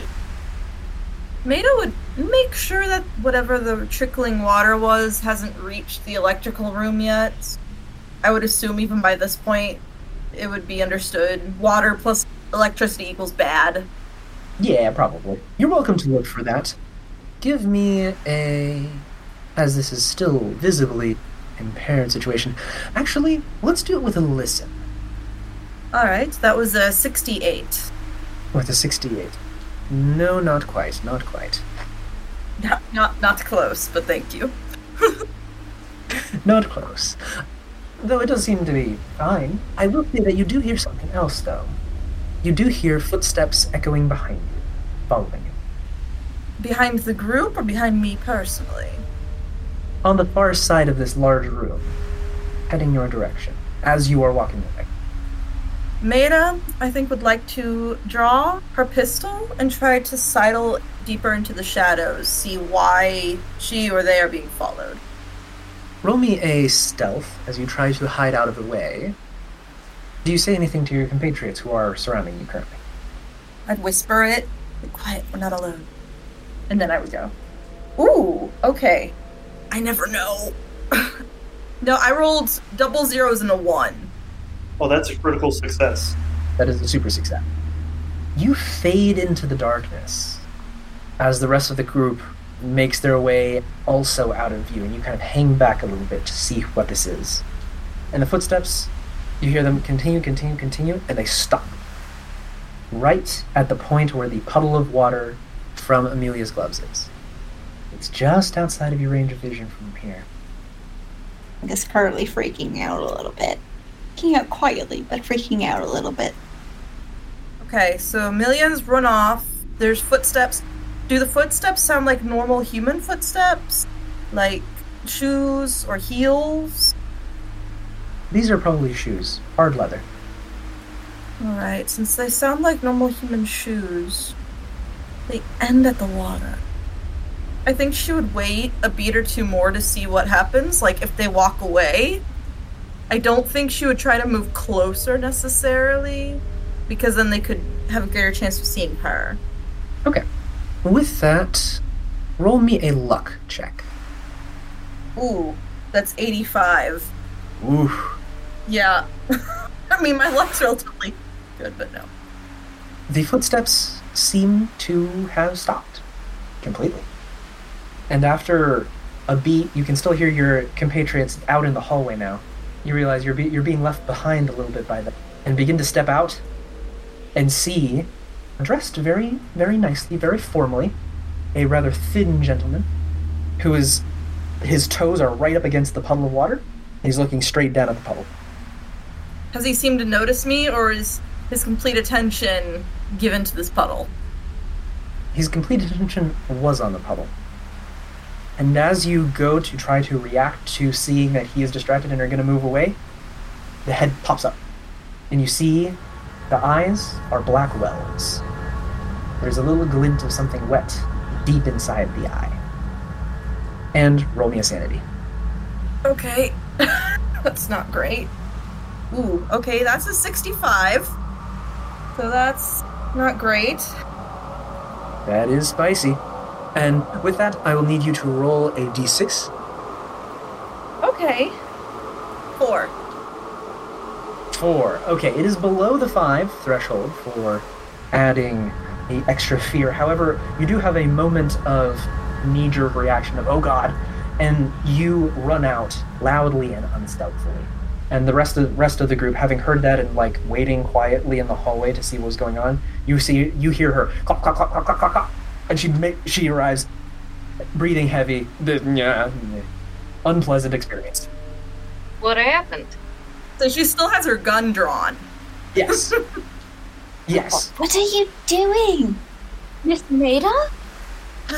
There was someone, one maybe a bit of a, there was someone following us. He looked at the puddle from your gloves, Amelia, but he looked up after a moment and it was not right. It seemed his eyes were like black pools, no cornea or iris or anything, just pure black. So we have company, but don't know if we're going to be followed. Is this ringing any bells? People that know occult stuff? Yeah, would this be ringing any bells? That's a good question. I mean, does this match what Oscar was thinking about earlier about the creatures that are afraid of water? The description that you have of those creatures does not match up, Oscar. Amelia, go ahead and roll me an occult check. Actually, I think that this would be a Cthulhu Mythos check because it is identifying something from that. So yes, roll me a Cthulhu Mythos check to see if you can identify this creature. Oh, if it was an occult, I would have gotten it, but I got a 21. Right. Occult is 60. It does not ring a bell. This is beyond anything in your scope. You have the thought of the statues in the Egyptian room again, but that's about all. A lot of weird here, and she's still kind of wringing her hands. Seems to be like holding one hand. Miss Maida, I'm sure it was very scary, but are you sure that's what you saw? I mean, it was very dark in that room. There was nobody else in that room except us. Doesn't mean people can't sneak up. Let's keep going ahead. Yeah. Well, let's be a little more cautious about what's behind us, perhaps. Yes, just in case. We do know at least one other person is here, because we heard them run away. Right. And I don't know if this is connected. Watch where you're waving that gun. It's for protection. I won't use it against any of you unless it's need be. So I put it back in the purse. Now that you are all in the hallway, you do clearly hear the sound of the multiple tiered waterfall out in the central hall, ringing kind of throughout the building. I don't suppose any of you have a container in which we could carry some water along with us. I don't know if this is connected to anything, but there is, in my research, talk of creatures that are afraid of water. I don't know whether any of you believe in that sort of thing, but I like to be cautious. I believe perhaps more than most, and I've got this. Amelia pulls a flask out. It's almost empty anyway. How I get through most social functions. Many of my colleagues are a bit full of themselves. I understand that. If I may, I would like to fill that flask with the water from the fountain. Well, how does this go? Is everybody else going to the cultural arts showroom? It's relatively close by. Yeah, that's where Nicodemus is going. I think Amelia, out of curiosity to see if anything's changed about the fountain now that the water's on, she's gonna go, but she's also, that sounds gutter nervous. All right. And the other two? I'm probably gonna go in. Slip the party. I don't want to be near that thing, whatever it is. So I'm okay with just going into the next room. Oh, going into the cultural arts? Sounds good. Yes, with others. Yes. I want to get away from the thing. Yes. And Delilah? I'm going to do something stupid. Ooh, I'm a big Yes. fan. Do it. I'm going to go to the art gallery while everyone else is distracted. Oh. All right. Okay. That sounds reasonable. That sounds all right. Everyone's already gone everywhere else. So, let us begin with our friends at the water fountain. Oscar, are you going one-track mind, or are you being a little cautious as you enter this room? I'm a little bit cautious. A little bit cautious? Alrighty. Then, as you kind of shield your eyes from the lights that are up above, kind of floodlights filling up the space, making the outside look considerably darker than it should be, give me your stealth as you are trying to be careful as you go in. Stealth, okay. Not a great skill for me. My stealth is a 20, and I rolled a 49. Does Amelia need to roll too? No? You're not trying to stealth. Yeah. Alright, Oscar, as you are the first to enter this room, you will note the fountain is full of water, and through the sheets of water that are falling down the different tiers, just as you walk into the room, you catch the last moments of somebody in a bright red dress running up the stairs, and then you hear the slamming of the door behind them. They were obscured by the fountain. Does it feel like a time loop situation? Like this is the same running up the stairs and door slamming as happened a minute or two ago? No, these are the same moment. Things move relatively quickly, and this hallway's not super long. So it would be the kind of thing of like you start to hear them as they enter the central room, and you start hearing that, and that's what you heard last time, and as you go in here, now you're seeing them finish that. Gotcha. Yeah. I'll point that out to Amelia, I guess, and be like, well, there went somebody. And then continue towards the fountain to get water. All right. Amelia, what are you up to as you're entering this room? Hearing this from Oscar. So, well, I hope that doesn't turn problematic.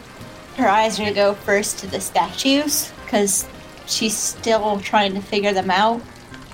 All right. Well, without much difficulty, roll me an occult roll as you look at the statues. Oh, come on. Rolled a 98. Ooh, That's a fumble. significant fumble. All right. Then, I think as you're looking at the statues, you look up at their faces and you realize that their heads seem totally different to what they were just a moment ago. Last time you looked at them, they were snarling, their fangs bared, but now their faces are completely placid. She just kind of mutters under her breath, what the hell? Probably a little bit more significant than that, since I am going to need a sanity from you, because it's a fumble. And as it sets in that you were looking at and almost touching this type of extremely threatening symbol of the occult. My dice have a story they want to tell. I rolled 1 point higher than I did last time on the sanity check. Alrighty. I got an 81, now I got an 82. I'm like, this is what I wanted. Alrighty. Roll me a d6. You're here to tell a story, apparently. I've Again. Okay. Well, remove the next 5 off of your sanity. That might be what she starts doing. Well, now your water phobia is significant. And you're going to see the fountains rolling, and you're going to look down the statue, and you're going to notice that they actually get darker towards the bottom and slicked black. And for a moment, you're like, could this be? And then the whole thing hits you at the same time. These statues are related to blood sacrifices in ancient Egypt. The water fountains were used by the worshippers to keep evil demons at bay. And this is a complete set. And it terrifies you. And you run away. Solid reaction. Roll me a d4. Or Right. With a 4, Oscar will dip down a little flask up with water, and as you turn around, you hear Amelia scream and run. Just full tilt run away from you. Feet slipping on the floor and everything. And as you go to say something to attempt to console or something, you just see her turn left into one of the rooms. Now, we turn to the first half of the party, who has gone into the Cultural Arts Showroom.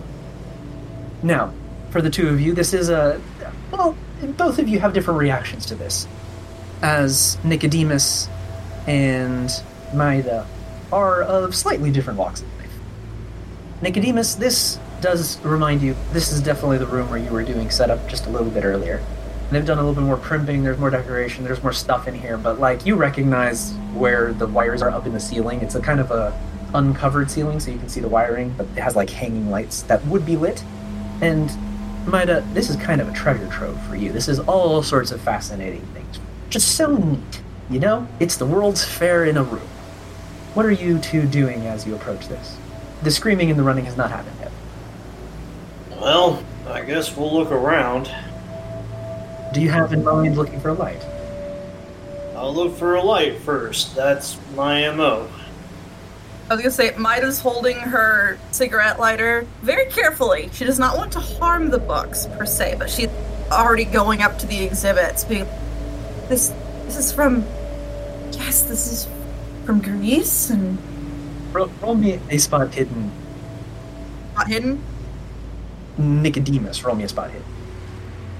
That's 25, and yeah, that's below my... All right. It's a success. As you're going along the row, Maida, the lights do click on above, and now you can clearly make out the rest of this space. It is, again, about 300 feet in the opposite direction, away from the electrical room. And it is very full of different artifacts. There are books on pedestals. There are entire sets of bookshelves full of books, which you recognize to be some rumored collections of books by great collectors in the field who have since passed away, and this is kind of a traveling library situation. Very much up your alley. Along with that, there's also artifacts up on pedestals, things like masks, scepters, just a bunch of stuff borrowed from a bunch of different cultures around the world. Now we will take a moment to take notice that the cultural appropriation of colonial era America is considerable, and most of these artifacts have been probably stolen their countries of origin. Just making clear that I'm aware of that. Dun, dun, dun, dun, dun, dun. Disclaimer! Disclaimer. We're aware that these people are bad. What would each of you like to do? Yeah, Maida's gonna look at the books. She's gonna be drawn to the books. Alrighty. Then go ahead and roll me a spot hidden, because there's clearly something you're looking for. And what about you, Mr. Nicodemus? What are you looking for? I'm looking for the thing we came here for. Alright. You stride with purpose down the middle of the aisles, barely taking a glance at anything on either side of you, as you walk down the hallway. I got a 37. I'm sorry. 37? Is that below? Is that a success? Yes, that is a success for spot hidden. That is a success. It doesn't take you all that long before you kind of have a sensation in your hand, and it kind of lifts itself, and you're like, I'm familiar with this. And it just kind of reaches down. You're just like, oh, right. It's probably over there, isn't it? You go and, in full control of your faculties, just pluck the book off the shelf, and you see embossed on the front cover, in a sickly yellow, is a series of tentacles in the shape of an upside-down Y, as this is the symbol of your affinity. Nobody is there to watch as our friend Nicodemus is striding down the aisle. He doesn't know exactly what he's looking for, but he is going. Did you roll me that spot hidden, Nicodemus? Would you roll me a spot hidden? Sure. 5. 5. Such success. It doesn't take you very long, though you didn't recognize it at first. You notice the pedestal that you worked on.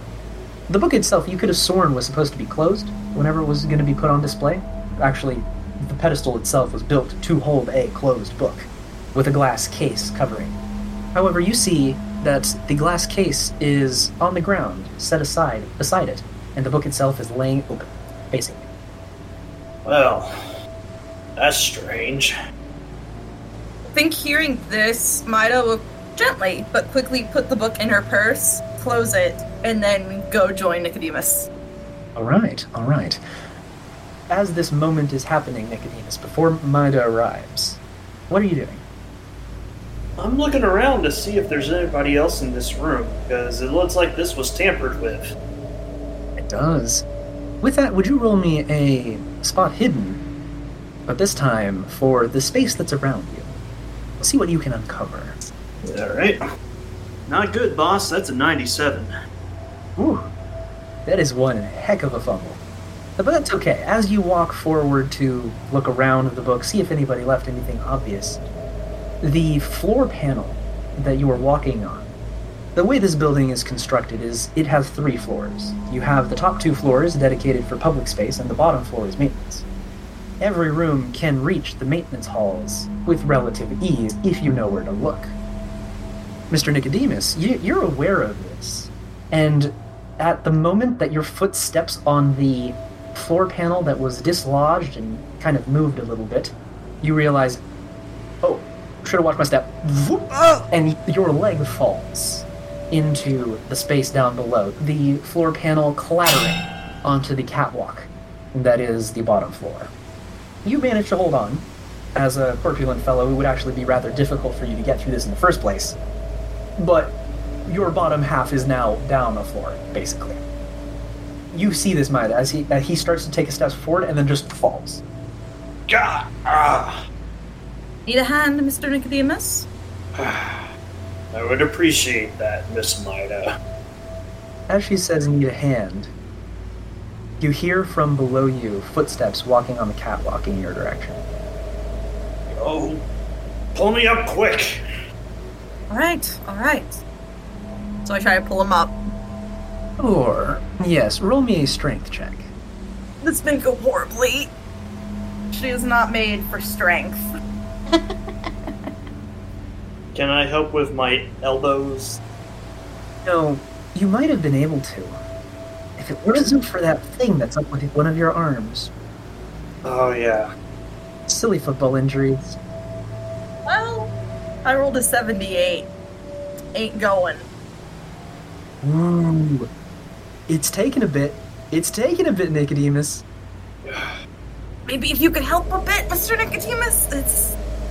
As you try to lift him, Maida, he's starting to go up, and then he's pulled down. Yeah! Nicodemus, as you feel something grab your hand and pull you down, would you roll me a sanity roll? 4. Nerves of steel. Nerves of steel. You're fine, though you do take a point of damage as claws have sunk into your... Ow. Ah! What happened? Ah, my leg! My freaking leg! You sliced on something? Must be it. That must be it. Well, we can get it looked at in a moment. And I keep trying to help him out. Maybe look for something that I can leverage, or something that he can use to help leverage himself out. Sure. Roll me a spot hidden for that. As you look around real quick to see if there's any type of help, or if the person that dislodged the panel in the first place left something to help themselves out. Ooh, okay. That's a 69 Nice. The 69. from a 60. So that's Ooh. not too bad. Not good. No, you can push for that. If you rolled a 69 and you were going for a 60, you can push your luck in some way to succeed with consequences. So even if I succeed, there will be consequences. Well, there are already consequences. The question is which consequences we go for. Exactly. I guess I could try. Yeah, I guess I'll try pushing it. What do I do for that? Let me double check the pushing a roll mechanic. Not sure what I could do for it, story-wise, but... Like maybe readjust how you're standing to get more leverage.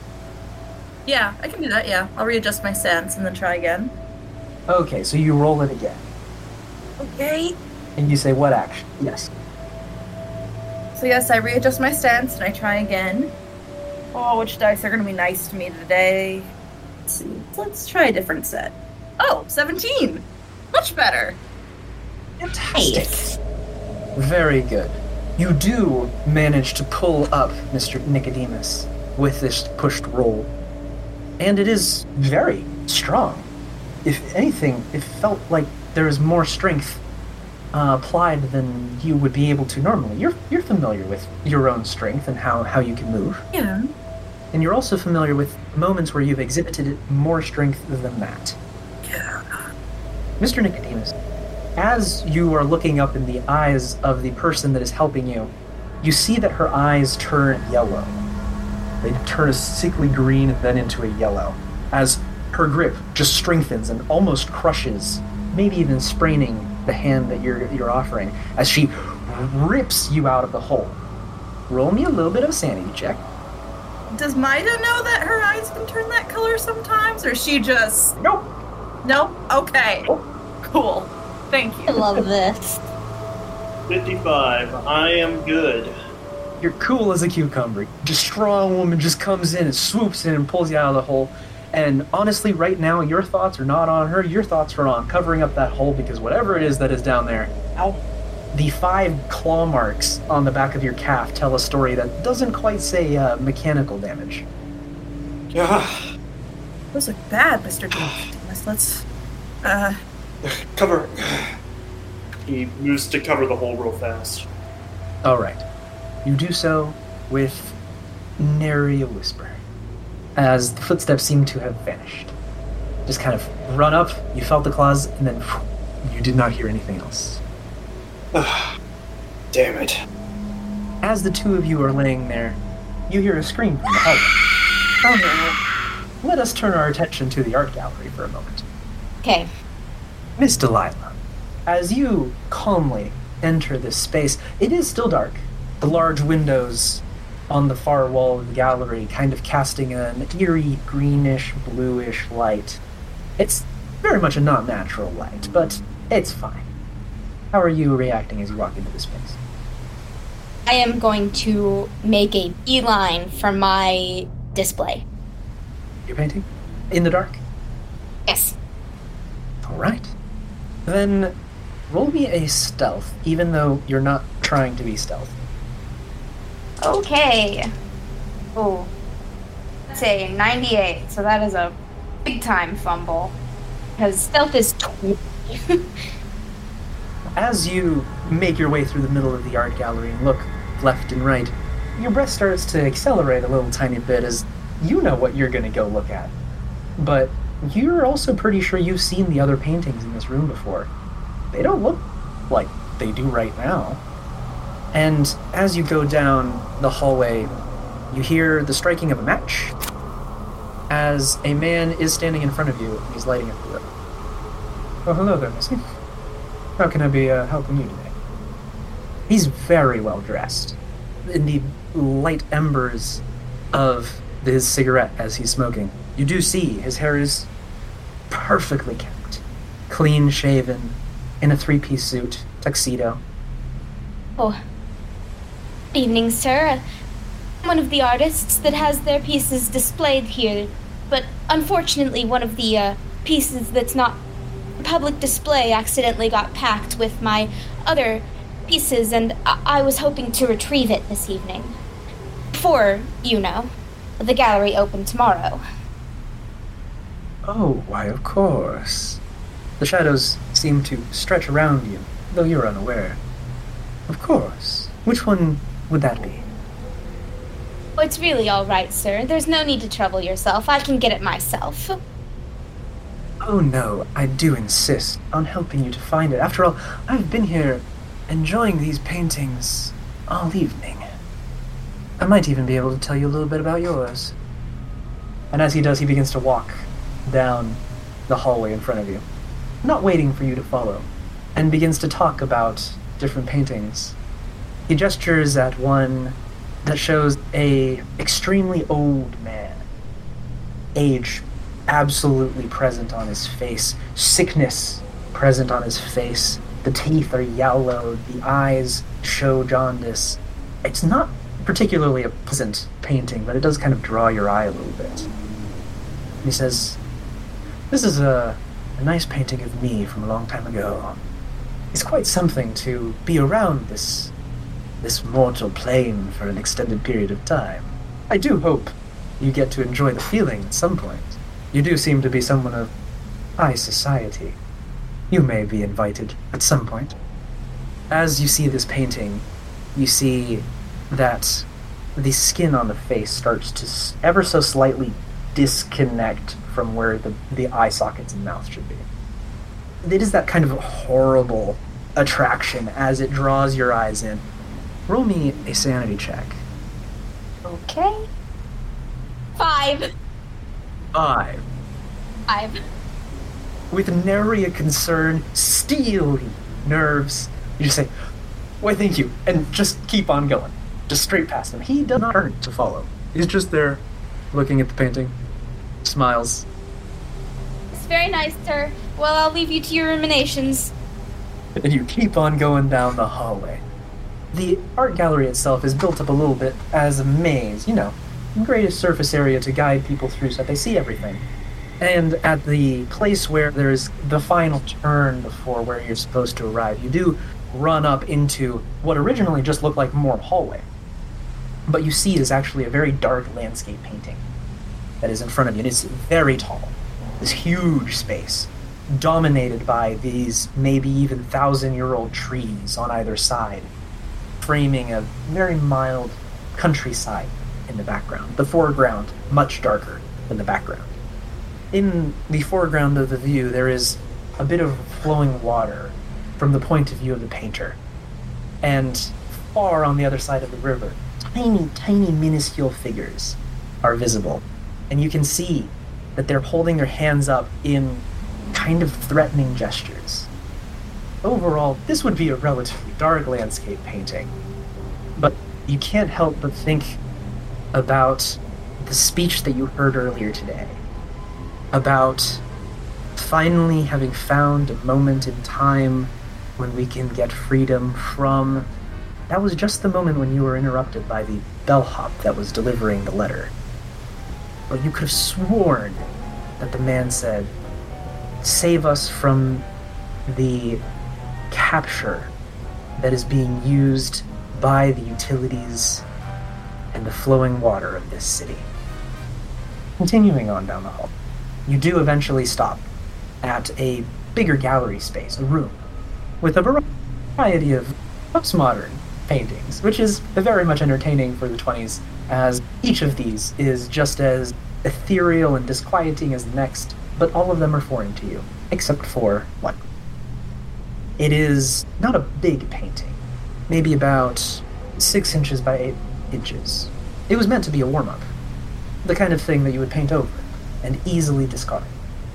But the painting itself is a more haunting, yet familiar feeling for you. To others who would be seeing it, you would be seeing an exchange of textures, of transparency, and of brittleness at the same time. There is this kind of liquid flow to the shape that is represented in this. The background, the edges, a deep, rich black, almost turning into a deep forest green kind of thing. And in the middle, a kind of bulbous curve. On one side, covered in spikes. On the other side, very much clearly, rows of suckers. What do you do upon seeing this painting? You are, you cursed thing. There is no response. This is the one, right? This is the painting I wanted? It is your painting. As you take a moment to look at it closer, the hatred building up inside of you, out of the corner of your eye, you could have caught movement, but you look at the painting next to yours. It's the same colors. It's even some of the same shapes. And you go to the next one. Also, very similar. And you go that way around the entire room, and you see that all of these are connected, except for the centerpiece of the room, which is a painting that next to it says Blackest Night. It is pure blackness, sheer blackness of the likes that no painter at this time has been able to concoct. What is this? It doesn't matter. Roll me a sanity. Oh. 68. Ooh, that's above it, isn't it? Yeah, mine is 60. Ooh, though it's close, it is a loss. Join us. The painting seems to react to your voice. As you say, "What is this?" The darkness seems to shift and move. Areas of it becoming even darker still, until a section of green seems to flow in front and stop. And a huge yellow eye opens up in the center of the painting. I am gonna need you to roll me a D10 D10. for the sanity that is lost. Okay. Okay. Ooh. Oh gosh. Ooh. Woof. Okay. 10. 10? Alright, I guess the dice are telling a story tonight. Join us.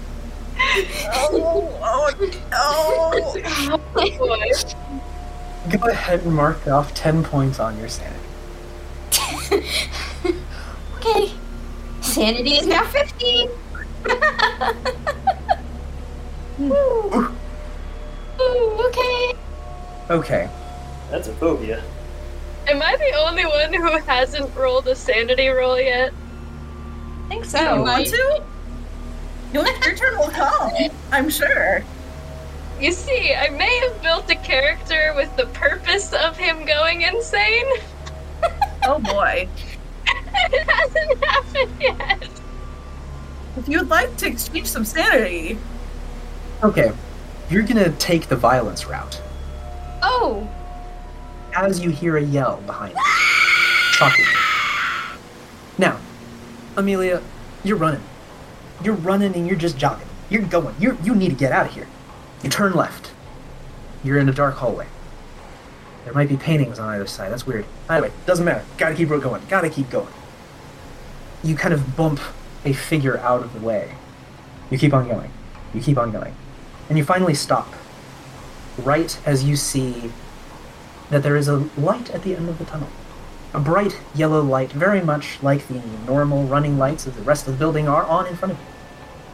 Breathe a sigh of relief as you go here towards this safe place, far away from any of the issues that are going on. Now, folks that are next to the water fountain, Oscar, would you kindly tell me what are you up to as you see Amelia running away? So, what direction did she run? Towards what parts of the building? Back down the hallway towards the 4 showrooms. So towards where everyone else is. Yes. Well, Oscar's just kind of gonna look around and say, now what in tarnation could have caused that? And I'm going to look for anything that could have caused someone to be startled so extremely, especially in the areas that Amelia may have been. Okay. You do take note of the statues. That's not particularly difficult to take note. You do remember that there were some windows back there that she could have looked out into, but you understand getting nervous because of the storm. There are a lot of windows in this expo hall, and as you look out, the storm is getting pretty spicy. There are waves that are coming up over the second floor decks. This is, the storm of the century, if I may say so myself. So yeah, you can, with your knowledge of the occult, I don't think it's very far-stretched to be like, well, she probably figured out something about these statues. Would you like to dig deeper into those thoughts or ideas? I want to see what you can figure out about statues. Yes, because he can't hold himself back from the chance of learning something. Sure. Would that be occult? Yes. Oh, well, that's unfortunate. I rolled an 80. My occult is 70. Ooh. Good spin luck. You can push for it. True. I could spend luck. That'd be a lot of luck to spend. Or push. Push. It's fine. Nothing bad will happen. It's fine. Everything is fine. But I need to spend 10 or 11. Do I need to meet the number or be under the number? I'm gonna say meet. Okay. So, my option is to either spend 10 luck or just kind of move on. You can push the roll in order to pass it directly. However, depending on how well your roll goes, will determine how negative consequences can be. Ah, I see. I will say for the purposes of foreshadowing that there's a lot of moving pieces right now, and you're kind of in a central hub. So, up to you. Trying to think if the job would take priority or if this curiosity would. You can relate that to your sanity or intelligence. Probably curiosity would. So, Or it could be power, if you want to roll for yourself without telling anybody. Kind of leave it up to the percentage's chance of your willpower. sure, I'm gonna do that. Okay. Oh. It's 50-50. Well, he's gonna dig deeper into this matter. Right. So, the re-roll, I guess. Alright. Okay. Push your luck. Okay. That is a 46. 46 on your reroll. That is a success, isn't it? That is a success, yes. Fantastic. And this was for an investigation into the occult on the statues and fountain situation. Yes. Okay. Trying to figure out what's happening with this picture here. As you take a moment to pause and think about what's going on, you are reading the plaques around. and they are kind of painting a little bit of a picture. And you'll have that picture in just a moment, but as you're doing that, you hear another scream, and a bolt of lightning strikes one of the sides of the boat. We will then turn our attention to now the people that are standing in front of the book in question. Now that you've taken a moment to breathe, you hear the first yell, and now are kind of sitting in a moment of quiet. The storm is still rolling through. You do see the large glassed windows that face out into Lake Michigan. You can kind of see up towards the northern coast, and you can see that bridge-like silhouette of that first heavier-than-air airship built by San Francisco Steam Company. And you think that you remember it was called the Golden Gate or something like that. Either way, what are you two up to currently, as you're taking a moment? There's the book we're looking for. Let's just grab it and get out of here. Yes, but you said something was wrong or something was weird before you fell. What was that? The case is open, the book's open, it's not supposed to be. I figured when I turned on the lights, it must have scared whoever it was trying to steal it before us. So I guess we got lucky. Have you dealt with the fact your leg is bleeding? Yeah, I mean, if he doesn't care, then, I guess, but... There's a good amount of blood here now on the floor around you. Okay. Well, why would they open it then? But also, we should probably take care of your leg first, because if you faint, we're gonna have an issue carrying you. Yeah, okay. Do I have a first aid kit in my suitcase? Yes, probably. That would be the type of safety thing that would be carried around by an engineer, yes. Alright. Don't worry about it. Pops open the suitcase. Okay. There's a bit of gauze to cover your leg. Would you, Nicodemus, as you're doing this, roll me a first aid check? Fail. 51. Oof. Can I help him? Yeah, sure. You could give him a bonus die on it. Oh, I get a bonus die? Yeah. 51. The exact same. It's the exact same roll. Dice have a Well? story they want to tell tonight, guys. And Okay, they're then. going to tell it. They do. Before you're actually able to bandage up your leg, you do have this moment as your hands, it's a bit of adrenaline is going through you. It's Uh-oh. dexterity is not necessarily your strong suit. Wait a moment. We lost wait, Daisy. Right. Well, now we have everybody from the other group, so let's continue with the other group. Amelia, as you take this relaxing breath, you step into the lit room and are blinded by this bright yellow light. Oh, what is that? And Lala, what kind of stuff do you carry on your person? Palette knife? Painting, yeah. Oh, right, for painting, of course. Better than a gun. No, but it will hurt. Even being stabbed by a spoon would be painful. Do have a firearm handgun? But you're not carrying a handgun. No. It's okay, we're actually not going to go that route. Oh, okay. Thank you. Your mania of violence makes you grab the next person you see while you're in this room, affected by whatever it is that you cannot fathom. You grab this person, their face a kind of smudge, the world kind of turning into a painting around you. No detail, but just, it's a humanoid. Grab. And you're kind of inside of your own mind watching this as you grab and then with superhuman strength pull this person up to the large painting and shove them through it. With that, there is a bolt of lightning that crashes down, shattering the windows of this gallery, and rain begins to pour in. And you black out. Okay. This is fine. Also, that's probably pretty funny because Delilah's pretty petite. That was an interesting thing that just happened. Yeah. Oh boy. I'm like, I've heard things shoved through mirrors, but I just got yeeted through a painting by someone who's probably a decent amount shorter than I am. unless Amelia is significantly smaller than Brianna, or significantly bigger than Brianna, it's probably like I had actually shoved Brianna Jean through a painting, because Casey is quite petite. Amelia is actually quite sizable. Oh, yeah. Which is going to plague us at some point in the very near future. However, we do have some other characters to address for the time being, as, Oscar, you see this flash of light. You hear this shattering glass coming from the hallway, and you rolled occult to know more about the fountains. What do you do upon hearing the shattering glass and seeing the flash of light? I think he'd draw his gun, first of all. You draw a gun.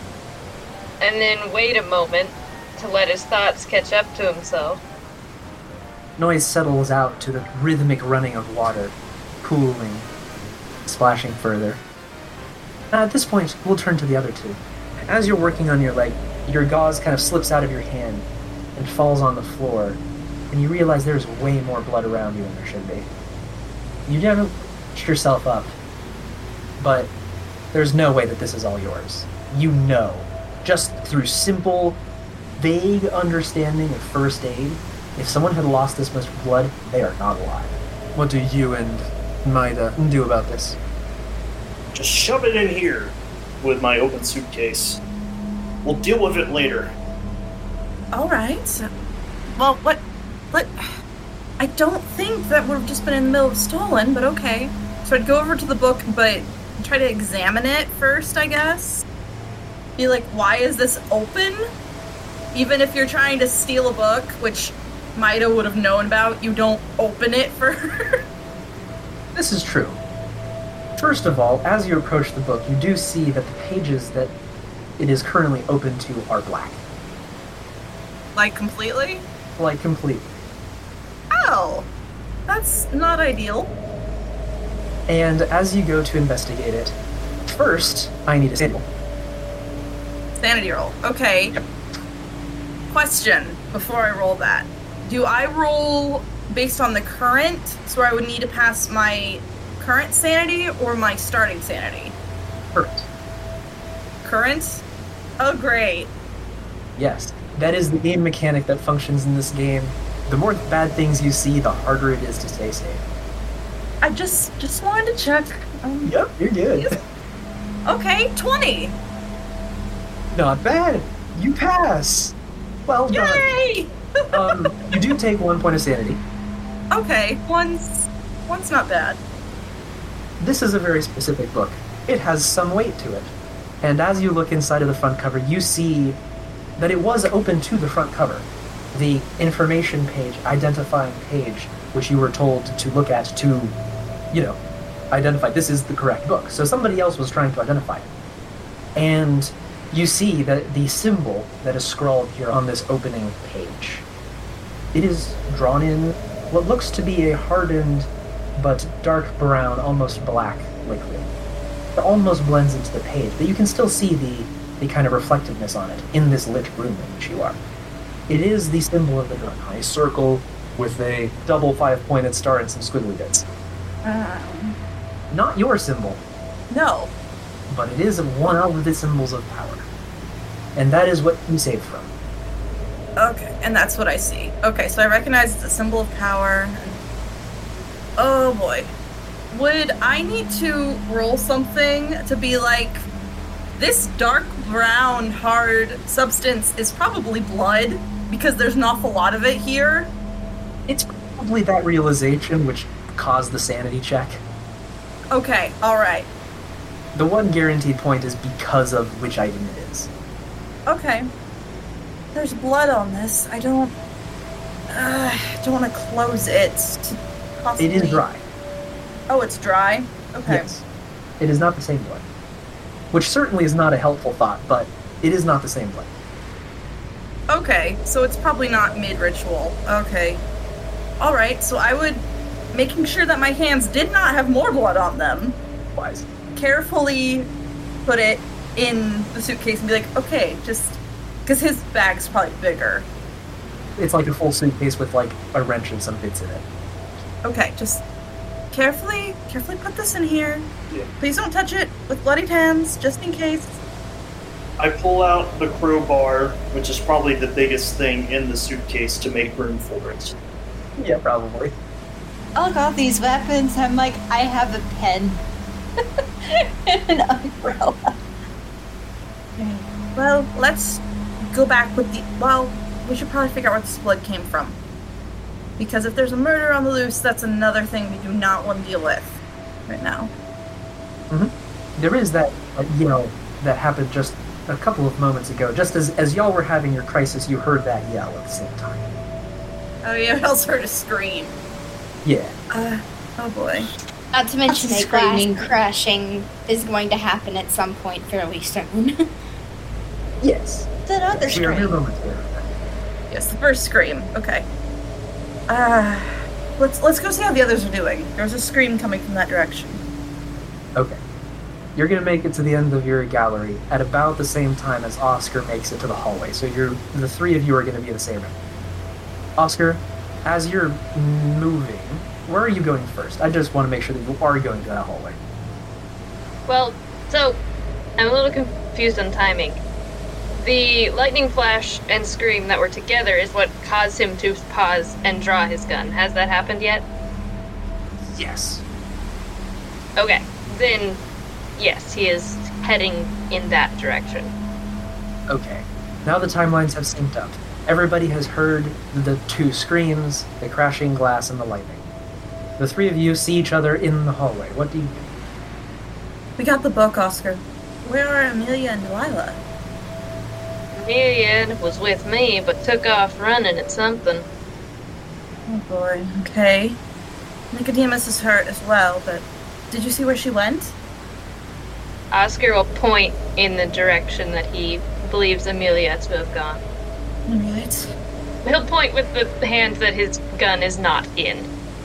You do take note is one of the two rooms that you have not looked at yet. Above it, it says Art Gallery. And I'll confess, I don't know where Miss Delilah went. I didn't see her after we all split up. Okay. Let's concentrate, since we know where where Amelia is. Let's go look for her first, and then we can all look for Delilah together. We should probably not be split up right now. Do we need to draw weapons?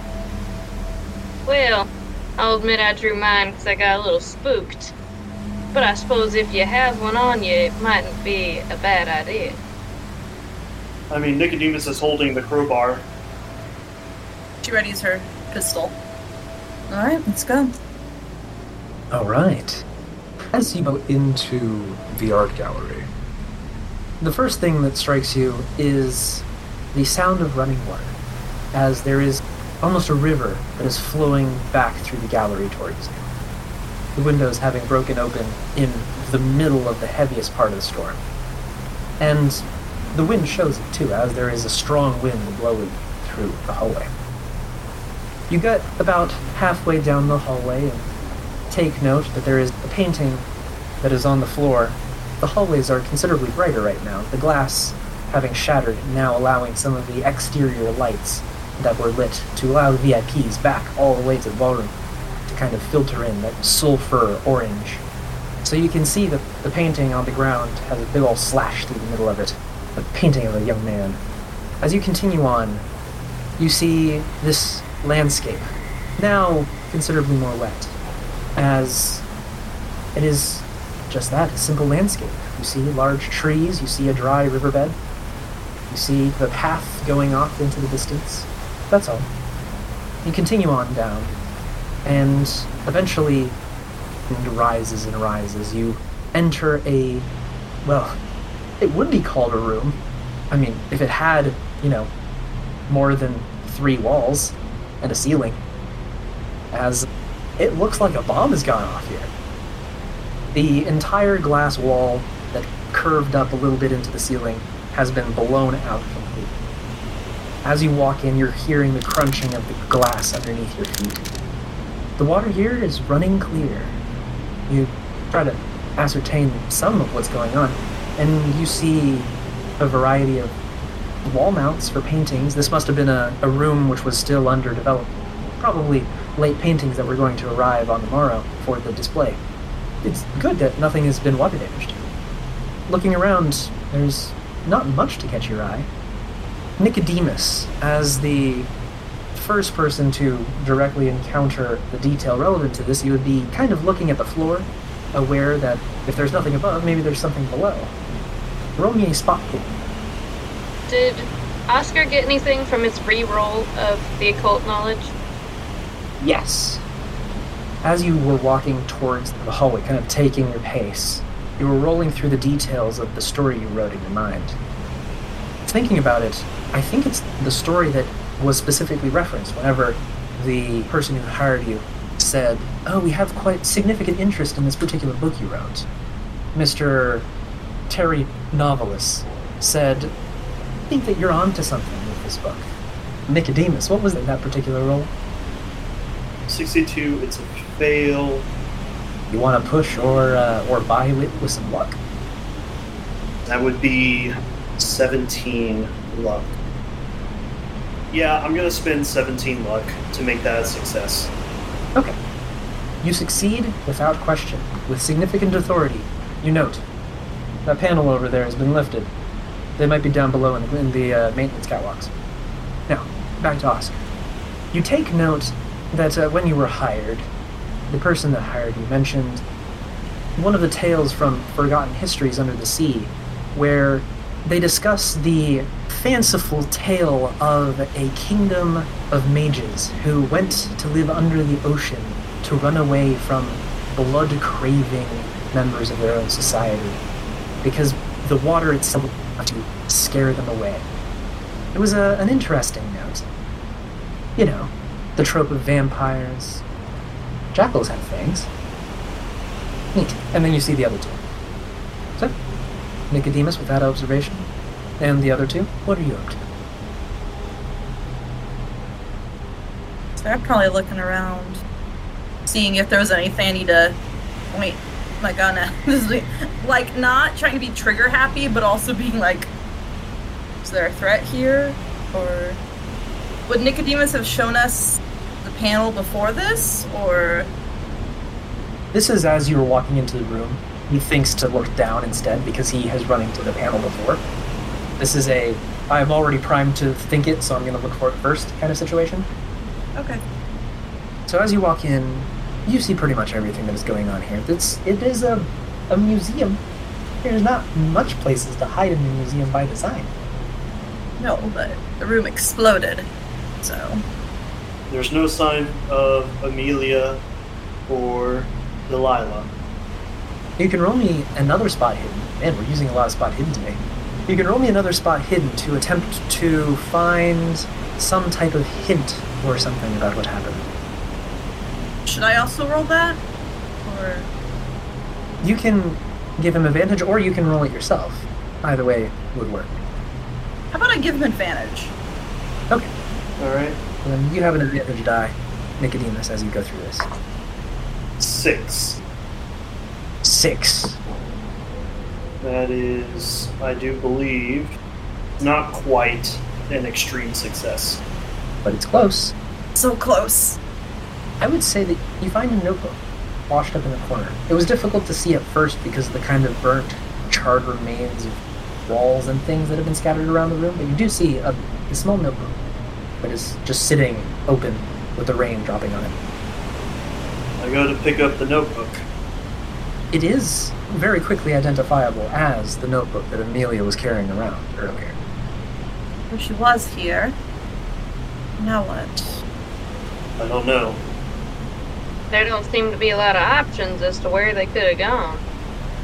I'd rather not explore underneath.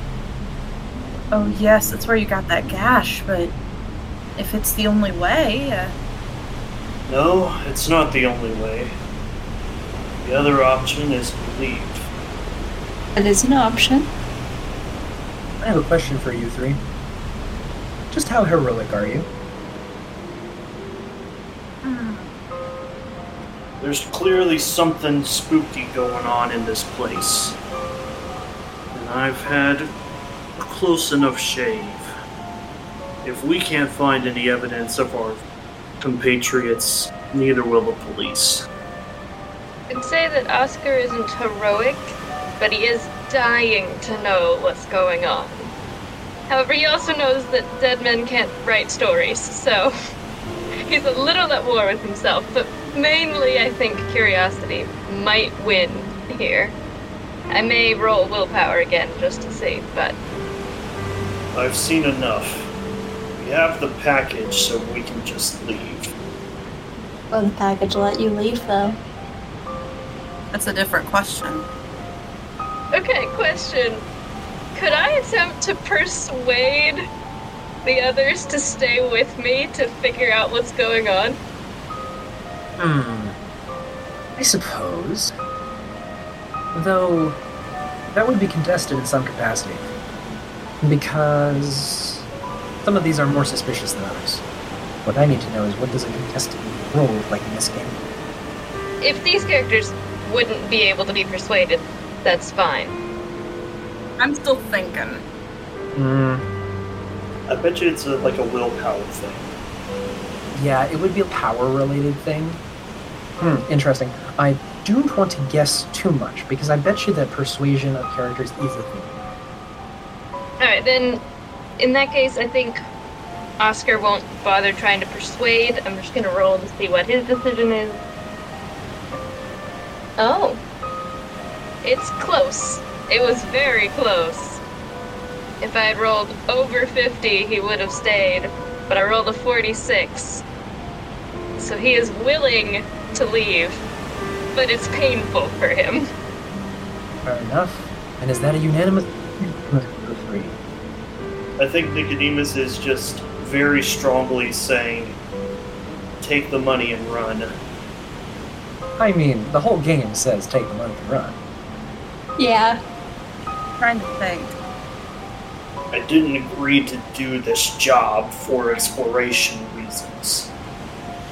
Maeda, what's your call? I think Maeda looks at these two people. He thinks for a moment. She does seem uncertain. And it's sort of like a twitch or something. And she sort of grasps her forearm real quick. I don't want people to be left in the horrors of the dark. I'll go see if I can find them, or at least some evidence. Ooh, a hero. Oh. Are you two going to join me? Or are you going to take the coward's way out? You gonna go help the rich people? Oh. Can Nicodemus attempt to persuade Maeda to abandon this? I stopped my search for contested roles. Give me a moment. Oh boy, this is exciting. There's also the fact fewer people can play the job, the more money you get. I mean, yes, that's true. Oh, there we go. Used when two roles are opposing one another. Both roll against an agreed skill or characteristic. The one with the best level of success wins. I'd say willpower. Power? Yeah. Do you agree? Yeah, I guess. Alright. You know what's interesting about this, Oscar? I think you actually have a lower power than both of these people. Probably. You might be willing to follow if they start to go in. If they start to go in, Oscar will. Is a lower number better in this, or no? Yeah, lower number is better. It is rank of success. Okay. I got a 37. And what's your rating? 60. Okay. I got a 45, and my rank is 75. So that is the same level of success. Okay, so what do we do now? The side with the higher skill or characteristic wins, in the case of a tie. Okay, so he wins. Nicodemus puts his hand on Maeda's shoulder and says, some people are too far gone to save. Thing is, though, that could have been said for me at one point. Retreat now and live to fight another day. I will say, BJ, your comment on helping out the rich people is actually completely incorrect. I will just go ahead and meta drop that. It is, vehemently incorrect. Dear Storykeeper, I have a question about Nicodemus' statement of some people are too far gone to save. Do you think that would have the opposite effect on Oscar, considering his history? No, because Oscar survived and left someone behind. Yes, exactly. And that moment has fueled his entire life. Well, since it is related to his power, and this is an ethereal thing that is also used for spellcasting in the game, I will say that it is not being said with the kind of blind sageness that could create a kind of knee-jerk reaction of, oh, I hate the words that have been said by this person, so I'm going to do the opposite. It is being delivered with a gravitas that kind of makes you reflect on that moment in which this person was left behind, and makes you say, ooh, I thought the same thing, and there was a reason for thinking the same thing. You probably wouldn't have left them behind in that moment, originally. But as things started to get weirder and weirder, your life was threatened in a way during that moment which did leave significant and long-standing scars. But you had to leave. You're welcome to roll me a sanity check, as you are consuming your own mind about this. Okay, here we go. Okay, I rolled a 24. My sanity is at 50. You snap yourself out of it. And the kind of utility of the moment, almost in your mind, you're like, well, they also know that they can just go to the boats. I'm sure that whatever's been going on, they're just trying to make it out. This is quite reasonable. And Dima's words even almost calm you. As you begin to have a bit of a panic attack, and just your own force of will just brings it down, and his own force of will in this state just kind of brings everything back down to ground. The rain continues to pour. This is the storm of the century, genuinely, and you are all standing in the rain. Let's get to that boat now, shall we? Right. So we're all cowards then. Alright. Well, sometimes it's cowards that get to write the future. It's the cowards that write the stories. Really? I thought it was the winners. Silly me. Well, sometimes it's the same thing. About the worst part. There are no heroes in this world. As the group all left, as a contrast from the beginning of the adventure, Oscar actually embraced the rain. The running water. He didn't scrunch himself down away from it. Because what he remembered about that ritual and the story that he had written felt a little more real than he'd ever really wanted to believe before. You are now walking your way away from the building toward that ferry. The light is on, and the bellhop and the portly man that you originally saw are both standing, waiting for you. The five of you sit in the ferry for a few more minutes, maybe about an hour longer, and eventually call it all as lost, and move along your way. The gentleman does confirm that you have in fact procured the correct book, and the following day you do find payment delivered to each of your both household and hotel. As all three of you go on your morning commute, hoping to forget the events of the past day, you hear news about a Delilah Broadsworth who made waves in the social scene last night and was seen leaving the site of the party with a group of her new best friends in tow. No one ever heard of the two missing figures, Amelia Devereaux and Mrs. Joseph Costello, as both were just lost to time. Many questions will still remain for that situation, many of which should probably be directed at Miss Delilah, as she seems to have walked away intact. But that is for another time and maybe another story, or maybe no time at all. Either way, I do appreciate having you all join me for this little spooky tale. And I do look forward to seeing you again next time. Bye-bye. Thank you for joining us, and stay tuned next time to find out what happens on board the Opal Star. If you don't want to wait, you can get early access to our episodes over at patreon.com/pseudonymsocial. If you like our show, please consider leaving us a review on your favorite podcasting app so people can know where to find us. We couldn't do this without your help. Aboard the Opal Star is a production of Pseudonym Social, changing reality one story at a time. It is DM'd and produced by me, Brianna Toiber. I'm Casey, and I'm playing Anima the Ashenforged. Victor, and I'm playing Farida the Promethean. My name is Alexis, and I am playing Vilena Sorel, the Eldori. With music by Patrick Chester of Chester Studios. To get more information on this or any of our other shows, check out our website at pseudonymsocial.wordpress.com.